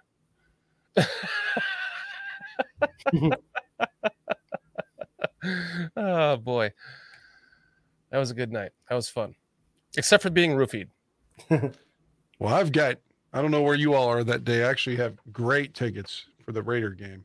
I had terrible tickets for the Packers game. I've got tickets for Denver. I'm in the second level. I'm in section 249 for Denver. Oh, nice. The Raiders game, I'm down low. I'm in the ones. I don't know where you all are, but I'd like to meet Cliff that day too. And I definitely have to meet Watts. I have to meet Chris Watts. I'm in, let me see.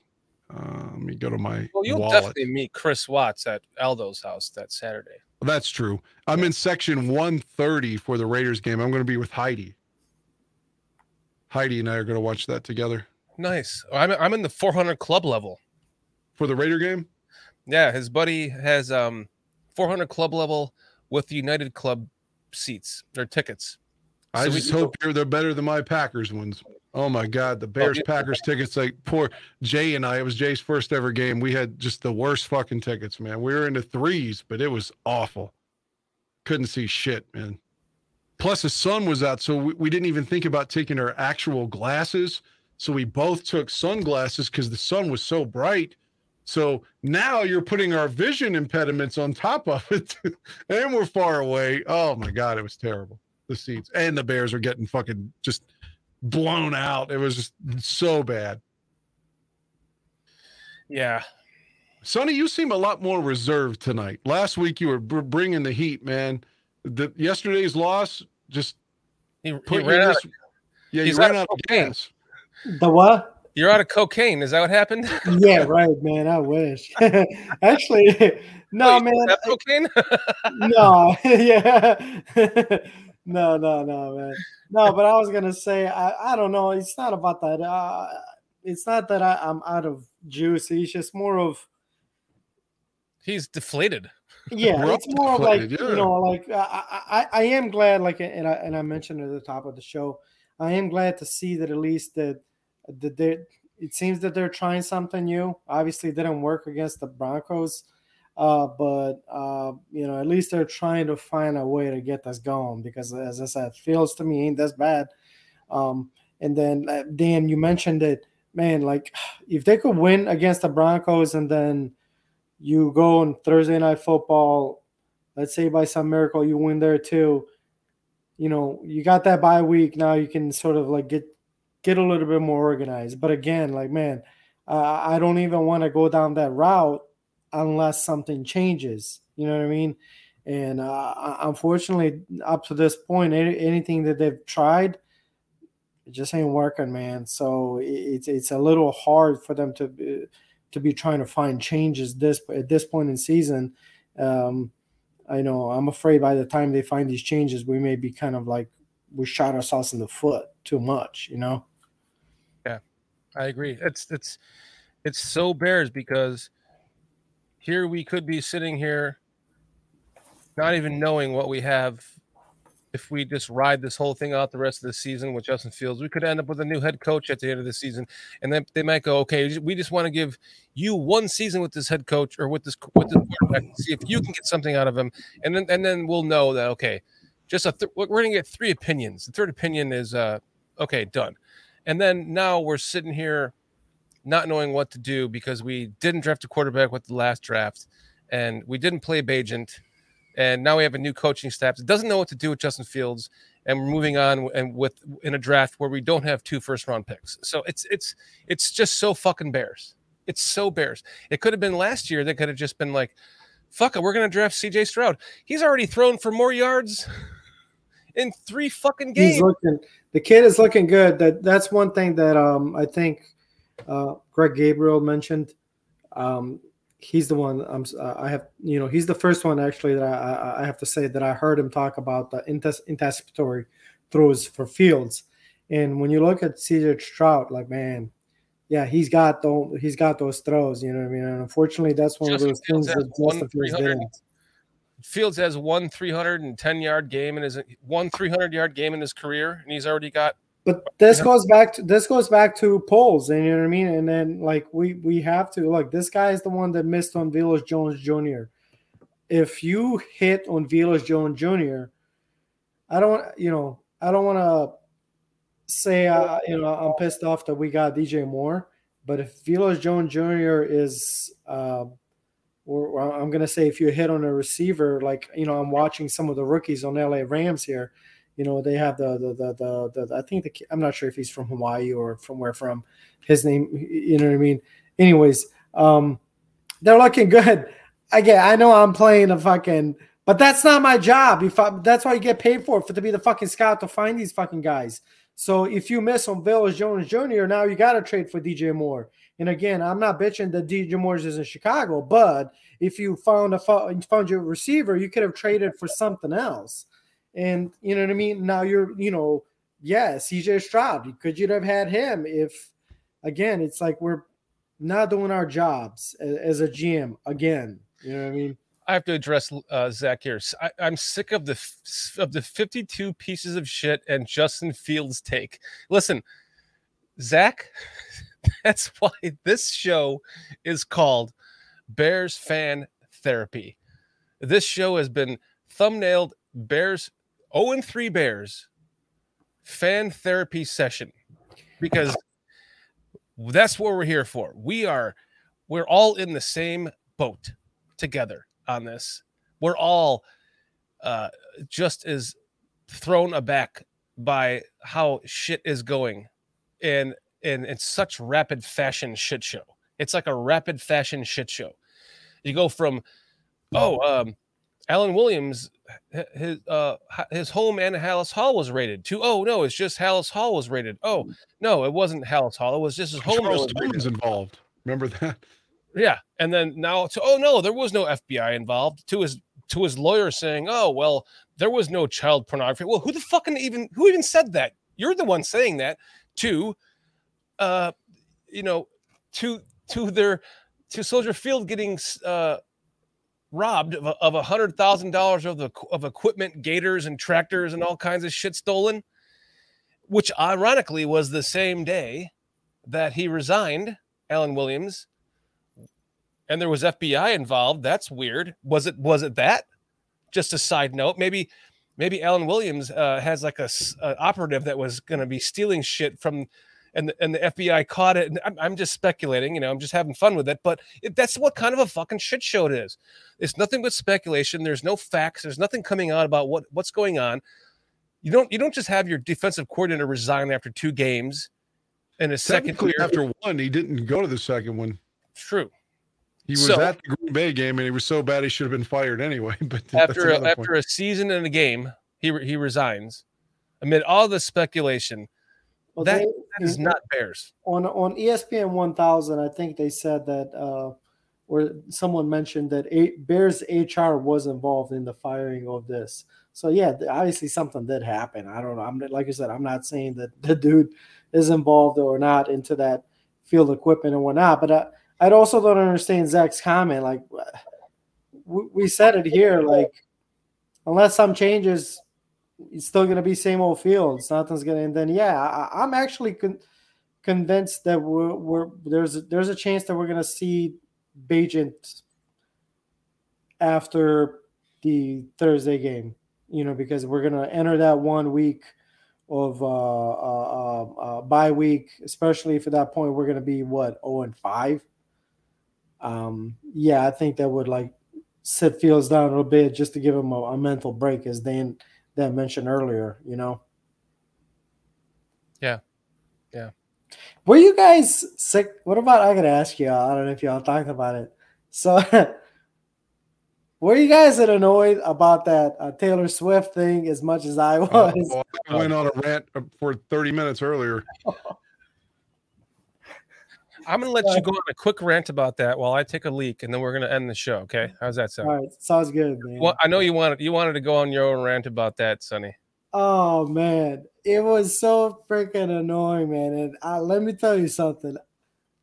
I'm sorry, Dan. You may disagree with me here. I don't care, but to me, I don't know what was more annoying. Yesterday, freaking watching that crap on TV, or today, reading or listening all over. They're like, oh my God, what a great, that is so awesome. What a great catch. That is the best catch of his career. Man, shut the fuck up, bro. Let me tell you something. If I came to you and said, Dan, listen, brother, I got a girl for you, bro. By the way, listen, because you're my friend, I'm going to give you a little heads up. She's had 8 failed relationships. All of them in a short stint period. All of them ended up pretty badly. Would you be like, oh my God, she's such a catch. She sounds such a catch, Sonny. You'll be like, you're like, what? What? Are you out of your fucking mind? So it's like, when I'm listening to these comments, like, oh my God, best catch of his career. Like, what the fuck are you talking about, you fucking idiots? What do you mean best catch of what? He's going to be fucking guy number 9? Like, what the fuck are you all thinking? And same thing for him, bro. You're 33 years old. Like, what the fuck are you doing? It's like imagine there's a fucking car, and it's I don't know. You call up 8 previous owners, and all the owners nah, man, there's something wrong with that fucking car, and you're like, no, I'm gonna buy that car. It's like, what the fuck are you doing, dude? It's like you're 33, you're a millionaire. I don't know. It's his business, but it just seems so fucking stupid to be. I don't know. Get with somebody. Fucking, I don't know. Not to me, that's reckless right there. But whatever, man. It was just. I find it so fucking funny to hear it and read that today. That was all. I thought that it was deeply insulting to us as fans of the NFL, them fawning over Taylor Swift. I get it, man. Her tours sell out like a motherfucker. Her tours had Ticketmaster being investigated by Congress. I know she's a star, but we're not watching the E! Entertainment Network. We're not watching, the red carpet as the celebrity. It's a different audience. It's a different demographic. We're here for football. And for Greg Olsen to get on there and say 1989 is his favorite record and just pandering to who the fuck knows, and they just kept talking about her. They had like 30 plus references. They kept showing her in the booth. It's like they were starstruck, and it was disgusting. Just fucking disgusting. Whatever that other guy's name is, Kirk or fucking Kurt, whatever, and Greg Olsen were terrible on Sunday. And for them just to fucking whore themselves out for Taylor Swift, you'd never see Pat Summerall do that, or John Madden, real announcers. It was just disgusting. I told Fox that it was the worst broadcast they've had since they took over football for the NFC in 1994. Just disgusting. The pandering. Like, we're not 12-year-old girls. We're fucking middle-aged men wanting to watch football. Quit cutting to Taylor Swift. We're not the people buying Taylor Swift tickets. If we are, it's either to get pussy or because somebody's got daughters. That's it. We're not going to see that shit ourselves. Quit fucking forcing this down our throats. It's a different audience. Different audience. I love it. I love the passion. It's just, it was disgusting, man. And Greg being so disingenuous and kissing her ass. Like, I don't give a fuck who Kelsey's fucking, man. Kelsey's got 2 Super Bowl rings. He can do it. He can do whatever he wants. I don't give a shit. Whatever. But, like, why do we have to talk about it during the game? You know, I mean, fuck. If this is Kansas City radio, okay, we're all Chiefs super fans. Maybe we need to see who everybody on the team's fucking or whatever. But we're Bears fans. We don't give a fuck. I mean, it just, and then did you see that commercial with Andy and the Nuggies? I love that commercial. Like, fuck. Like, can you all be a little bit objective? Just a little, just slightly, and talk about football, because that's what you're being paid to do. Yeah, they're Kansas City is the face of the franchise. Mahomes is. Yeah, and the like Kansas said, City Patriots. Them, that's for sure. They're all like, this is the fucking wet dream, you know, the Taylor Swift, such a love story. And like I said, like, oh my God, they're so cute together. Such a catch. Like, man, shut the fuck up. Shut the fuck up. Man, he should be dating like a 25, 26-year-old, like fucking, I don't know, hottie, instead of like he's like a 33-year-old fucking 8-failed relationship. Man, get the fuck out. I can't wait for them to break up. Isn't he married? I can't wait for them to break up. They're not dating. They're fucking dating, man. They're not together in a fucking car. Yeah, sure. They're friends. No. The report. Listen, the report was that he went to the Taylor Swift show the night before at the stadium, and so he met her and offered her a club level seat at the stadium. When they were seen walking out of the stadium, they weren't holding hands or being smoochy on each other. They walked out of there like friends. Is not Travis Kelce married? I don't know if he's married or not, but I know they left. There's also a photo of them in the car, in the same car, and they left together in the same car. Yeah, I thought that the whole thing was about that they're fucking. Yeah, I was going to say the whole thing to me felt like, yeah, that they're like dating. And like, I don't think he's married, because when I watched some of the clips from his brother podcast, he seems like, yeah, that he's very interested in her. And like, it was just, like I said, I can't wait till they fucking break up so she can write a fucking song number 9 about his ass. And I'll be the first fucking person that's going to fucking tweet at him and be like, what the fuck did you think was going to happen, you fucking idiot? Like, the previous 8 fucking guys are all fucking crazy. Yeah, she's the fucking catch. She's the fucking keeper. Good job, buddy. Like, Jesus fucking Christ, man. Mo's saying if Swift. I can't wait. I already named the song. It's going to be called the Tight End of Love. That's going to be the breakup song. Why you fucking mark my words, bro? Like, that ship's gonna crash and burn, bro. Get out. I hate Kelsey's mustache too. It looks like he's ready to touch a child. God, this fucking super trooper, bro. Get out of here with that shit, man. Wait, we got to get to Mo Beaver now. If Swift wrote a song about getting a sandwich and a beer for her man, she might not be relevant. Dan, it was a shitty game. They needed viewers, for Christ's sake. Get over it. I You know what? completely True. disagree. I didn't think about it that. Yeah, you're right. They were like, fuck, we gotta find And I entertainment. acknowledge that she's a superstar. I acknowledge that her tour literally, because they had so much demand for the tickets, that it was addressed in Congress. So she's great at what she does. But again, that's not our world. Like, she's Absolutely. not, we are not her target audience. We are not the people going to her concert. Exactly. So it's just, that was forced on us, man. And if you all were okay with it, then that's cool. We can have differing opinions. You know how I know this? I was driving to Illinois for Mother's Day, and I heard on the radio while I was still in the Atlanta area that, by the way, I have Falcons season tickets. I only bought them for built-in Bears games. I sell the rest, but I also get perks to concerts. So if Taylor Swift comes to the Mercedes-Benz Stadium, I get first rights to the tickets. So I could have bought them at face value and turned around and sold them for $3,000 a piece and paid off my tickets 3 times fold. But I never pay attention to that shit.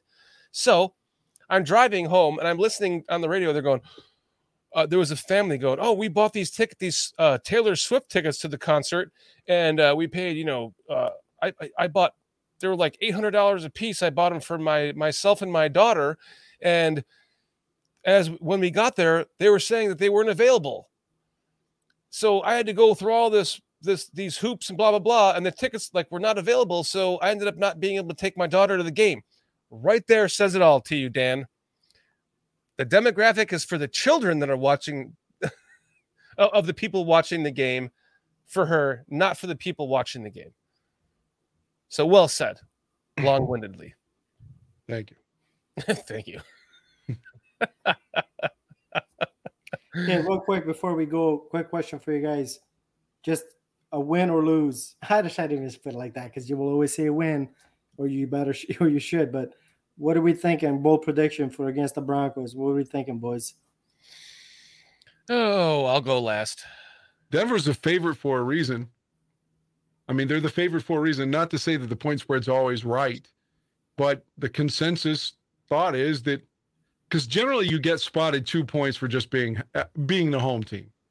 So essentially, if you go by that notion from Vegas, they think Denver's close to 5 or 6 points better than us.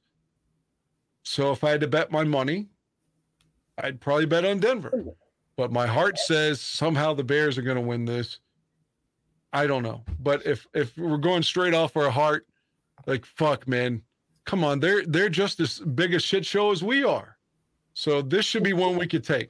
So I'm going to say somehow, some way, the individual athleticism of Justin Fields prevails. Maybe he doesn't throw for 300 yards. Maybe it's still 176. But maybe somehow, some way, even if it's goddamn, because I guess both defenses suck, so maybe it'll be a 35-33 thriller. Who knows? But I think somehow, some way, we're going to win this one. That's my mic drop. I was wondering, so if I do this, you hear that, right? Yeah. I was wondering if people could hear that, and that's exactly what you did. I recognize it. I was like, that sounds like when I do that. That's good, Dan. That's pretty good. Good job, man. Yeah, you know what? This will be very interesting. I think Broncos is a very beatable team. This seems like one of those games where, I see them changing things in the offense. Hopefully, they can dial it in just to start to get this thing going. I don't want people to confuse this that oh my God, Fields is back. He's going to be a superstar. No, that's not what I'm saying. I'm just talking about let's just get this thing going so we can get some fucking wins up in here, man. You know what I mean? Like I said, if we're going to change our culture, we have to start getting some W's up in here, man. And it would do us a lot if we could fucking win that. And then let's go into that Thursday game and fucking let's just fucking finish it out. Give it everything we can, finish that bitch out. Maybe by some miracle we can pull out 2 and 3 and fucking rally and see what do we do from here? What's going on here? What worked? What didn't work? Now you have a little bit of space to strategize a little bit. Like I said, to try to get some wins, man. You know what I mean? I'm sick and tired of being a fucking laughed at fucking franchise, man. Leave that shit for the fucking Broncos. So Bears win. Let's go. All right, perfect, because I'm gonna end the show on this, and then when I'm done, we'll do a quick 1, 2, 3 bears and just be done, because I like to try to end this. I like to try to end my shows on some kind of to give you guys some actual reality, but also try to also give you guys a little bit of hope. Mayhem, thank you, saying I enjoyed the show. Thank you, Mayhem. By the way, before I do that, I want to say to everyone here in chat, thank you so fucking much for hanging out with us tonight on a Monday night while you might be watching in the background Monday Night Football. We love you guys. You guys are what makes BCP go around. Everyone here in chat, I'm going to get to your names right now. GCA, AC Adam, J-Rock, Mo Beerman, Cliff Victoria, Leo Factor, Mr. Mayhem. Oh, man. Got to keep going up. Joe Treviso, J-Rock. Sports Talk. Was J-Rock the one that just said that Denver was going to beat us by 20? Somebody said that a minute ago. I hope he's wrong. I'm going to get to that. Yeah, that was him. J2K, it is great to see you again, hanging out on the road, driving around cross country. I hope you're having a lot of fun. Please shoot me a text, give me a call, send me a picture. Let me know what's going on in your life with that, because that, you've been a big part of this channel, and it's great to know that you're having fun out there and living your life. Jay Sanders, Zach Sullivan, oh boy, Hector Zambrano with your super chats, and Retro with your super chats. Thank you so much. I'm just gonna be transparent. I spend over $120 a month out of my own personal account just to run this channel and for all the things it takes. So, I mean, all the little super chats, they help, man. I really, really, really, really appreciate that. So thank you all for that.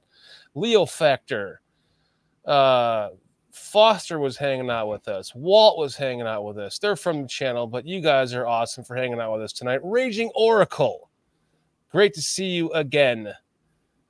Love seeing you guys here in chat. I gotta go all the way to the top just to get all the people here who were here in the beginning. You guys are all what makes this show go around. Without you, it would not be possible. So thank you so much. Thank you. Make sure you spread the word and tell your friends and like and subscribe and set their notifications as well, because this show is just getting better and better and better and better and better. I'm getting better. Our hosts are getting better. Our co-hosts are getting better. The show is getting better all around. The Bears are getting worse. The Bears are getting worse. Bears fucking suck. Pin Ping Dog, nice to see you again. I mean, seriously, the Bears are getting worse, and there's, we are here for you. I'm here for you. You should try to get a Raiders ticket and whore yourself into our little group. I have a Raiders ticket. I told you. No, Sonny. I was saying Sonny should. When is that? The 22nd, right? Yes. Yeah. I think I'll double check, but I think the soccer games for the kids and everything are done. So I may swing one ticket and join you guys. Yeah, we may not sit in the same section, but that's fine with me. At least we can all hang out together, and we can. You still managed to get over to me and Aldo during the Vikings game, and you didn't sit with us. They still let you come over there. Correct. Yeah, correct. Yeah, you just show by the time you're like in the mid game, you just show your ticket. They don't even look at it anymore. You just walk down, and go hang out with whoever you're hanging out with, and that'd be awesome if you can do that, because we're gonna have a lot of fun, and we have emails. I'll get your number, so shoot me your number. Okay. Sonny, because if you decide to come down, then we have to all make this happen. We all get together and tailgate and have fun. I'll share my contact with Sonny with Dan right now. Like, you have an iPhone, right? Yes, sir. Okay, that's why I thought so. I'll just share his number with you now, just where it says share a contact. Sonny's fun, man. I'm talking about him like he's not here.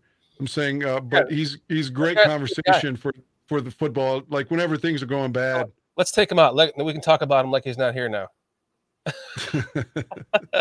I'm just saying you'll enjoy your conversations with him. There we go. No, seriously, Sonny, it's great to have you on the show. Seriously, you're an awesome guy. I appreciate you guys, man. I appreciate it. Yeah, I mean, thank you for giving me the opportunity. I mean, I absolutely love the Bears, man. So everything, I can tell. I'm very passionate about it. So sometimes I can get over the top. This channel is made by the fans for the fans, and you coming on here as a fan that's what we need. So I really appreciate it. I appreciate Dan Aguirre too. He's been very, we've been talking about there isn't a day that goes by. All we do is talk about the Bears. That's it. That's it. Like nothing. Yeah. So it's just you're here for each other for therapy. Yeah. It's just been exactly been like that during the game. Like I just sent both of you all each other's numbers. Okay. Thank you, my friend. Appreciate it. So my parting thoughts are this. I've tried to remain positive, and I have remained positive as long as I can possibly remain positive. We all have done our best of this. Okay, it's not easy to start a channel, a YouTube channel, and try to make it grow, based off of the assumption that this team is now taking the next step, right? And then to find it all just come crashing down, falling apart. Not only are they not taking the next step, but they are falling apart even worse historically before our own eyes. And none of that matters, because the only thing that matters is that all of us here are in love. And when I say that, I mean in love with each other. We're going to have gay sex as soon as we're going to have gay sex. Yes, with the Bears. That's why I'm with Sylvester in the fucking hotel room. So make sure you get a single bed, and then maybe Champ, you can pile on with them. Yeah, I think I'll pass.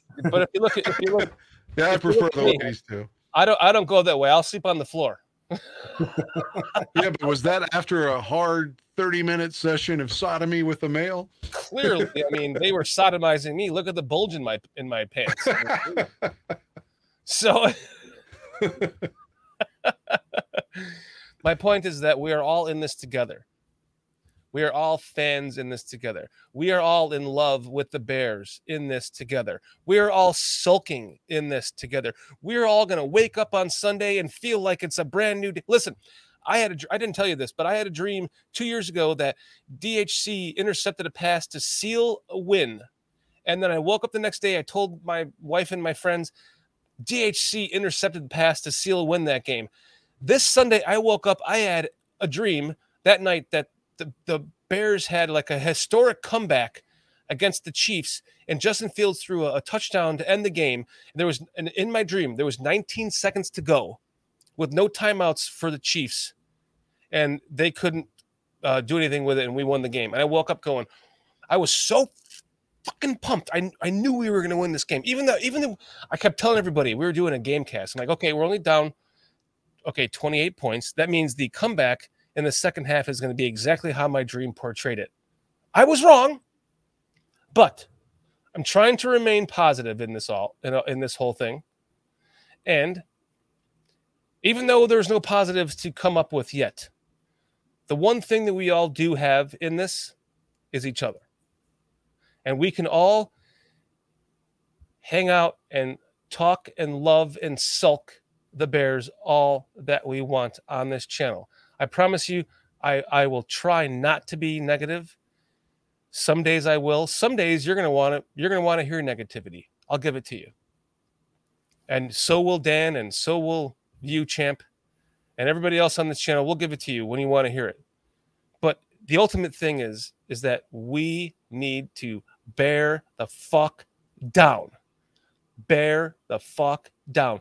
There's a reason why that saying is what it is. Bear down. Because when do you bear down? Right now is when you bear down. If you're not a fucking fan, you don't bear down. You go like this. And you leave. And you don't pay attention to the Bears anymore. But when you're a Bears fucking fan, you bear the fuck down. And that's what we are doing tonight. That's what we are going to continue to do the rest of this season, good or bad, and you can hang out with us here to get your sorrows out or to cheer and laugh with us together. Yeah, So, to your point about, being a fan, like, I'm not saying I'm better than anybody else or I care more than anybody else, because I hate those comparisons. I will say to you, if I were at a terrible game, hypothetically, like the Bears-Packers game in week 1, hopefully next week's not on par with that, I don't leave early. I don't fucking leave early. If I'm watching it on TV, like there have been games like yesterday, for instance, where it's just like, oh, you just know you're not going to win. I'm still watching it till the end. Even if it's 41, I always remember Jordan was, I don't know why I remember this, week 2 of 2000, Bears at Buccaneers. They made a big deal. Jordan was at the game, and we lost to Minnesota the week before 30-27. So I was like, okay, maybe this McNown kid's going to be okay. He did really well in week 1. We lose 41-0 at Tampa that day. I didn't quit watching. I watched the whole fucking game. I can't give up. Even though I know, it's not going to happen, I'm still there. I mean, right. So, yeah. And Cliff and I didn't leave that game till the end. And then we hung out in the parking lot and tailgated for like another 2 hours. Well, mostly because traffic was so awful we had to. But, we still bared the fuck down. I know a lot of people are not going to want to hear that. But like you guys are the true fans. And what I mean by that is that's a rarity right there. That, like you said, when Dan said, like, you're down, whatever amount is 30-40 against the Packers or by whoever, but you're going to stay there because, as we said in the last show, just because you lose on the field, but to me, just because you lose on the fields doesn't mean you got to lose on the stands. You know what I mean? If we could just somehow, like, all those people that, like, at the end of the day, they know it is what it is, but I'm going to stay to the end. Man, if we could all just sit in the same section, that would actually probably do us good in the long run to just at least have a nucleus of that people to be at least united in one section, to be like, you know what, fuck it, we're going to stay here. I know it's bad, but kind of like Dan said, like, we're going to make a stand here. And you know what I mean? Mm-hmm. So, but that's, different conversation. Well, that means we're bearing the fuck down. Yeah. We're going to end this on a $5 super chat from Hector Zambrano. Bear down, Chicago Bears. Make every play, clear the way to victory. Bear down, Chicago Bears. Put up a fight with a might so fearlessly. I'll finish it for you.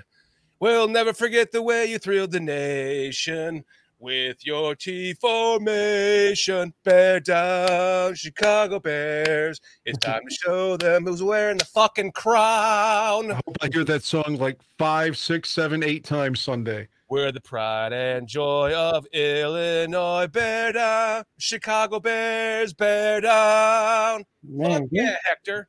Great job, bro. Good job, Hector. Yeah, great job, brother. You hear that shit on Sunday, it means we're scoring points.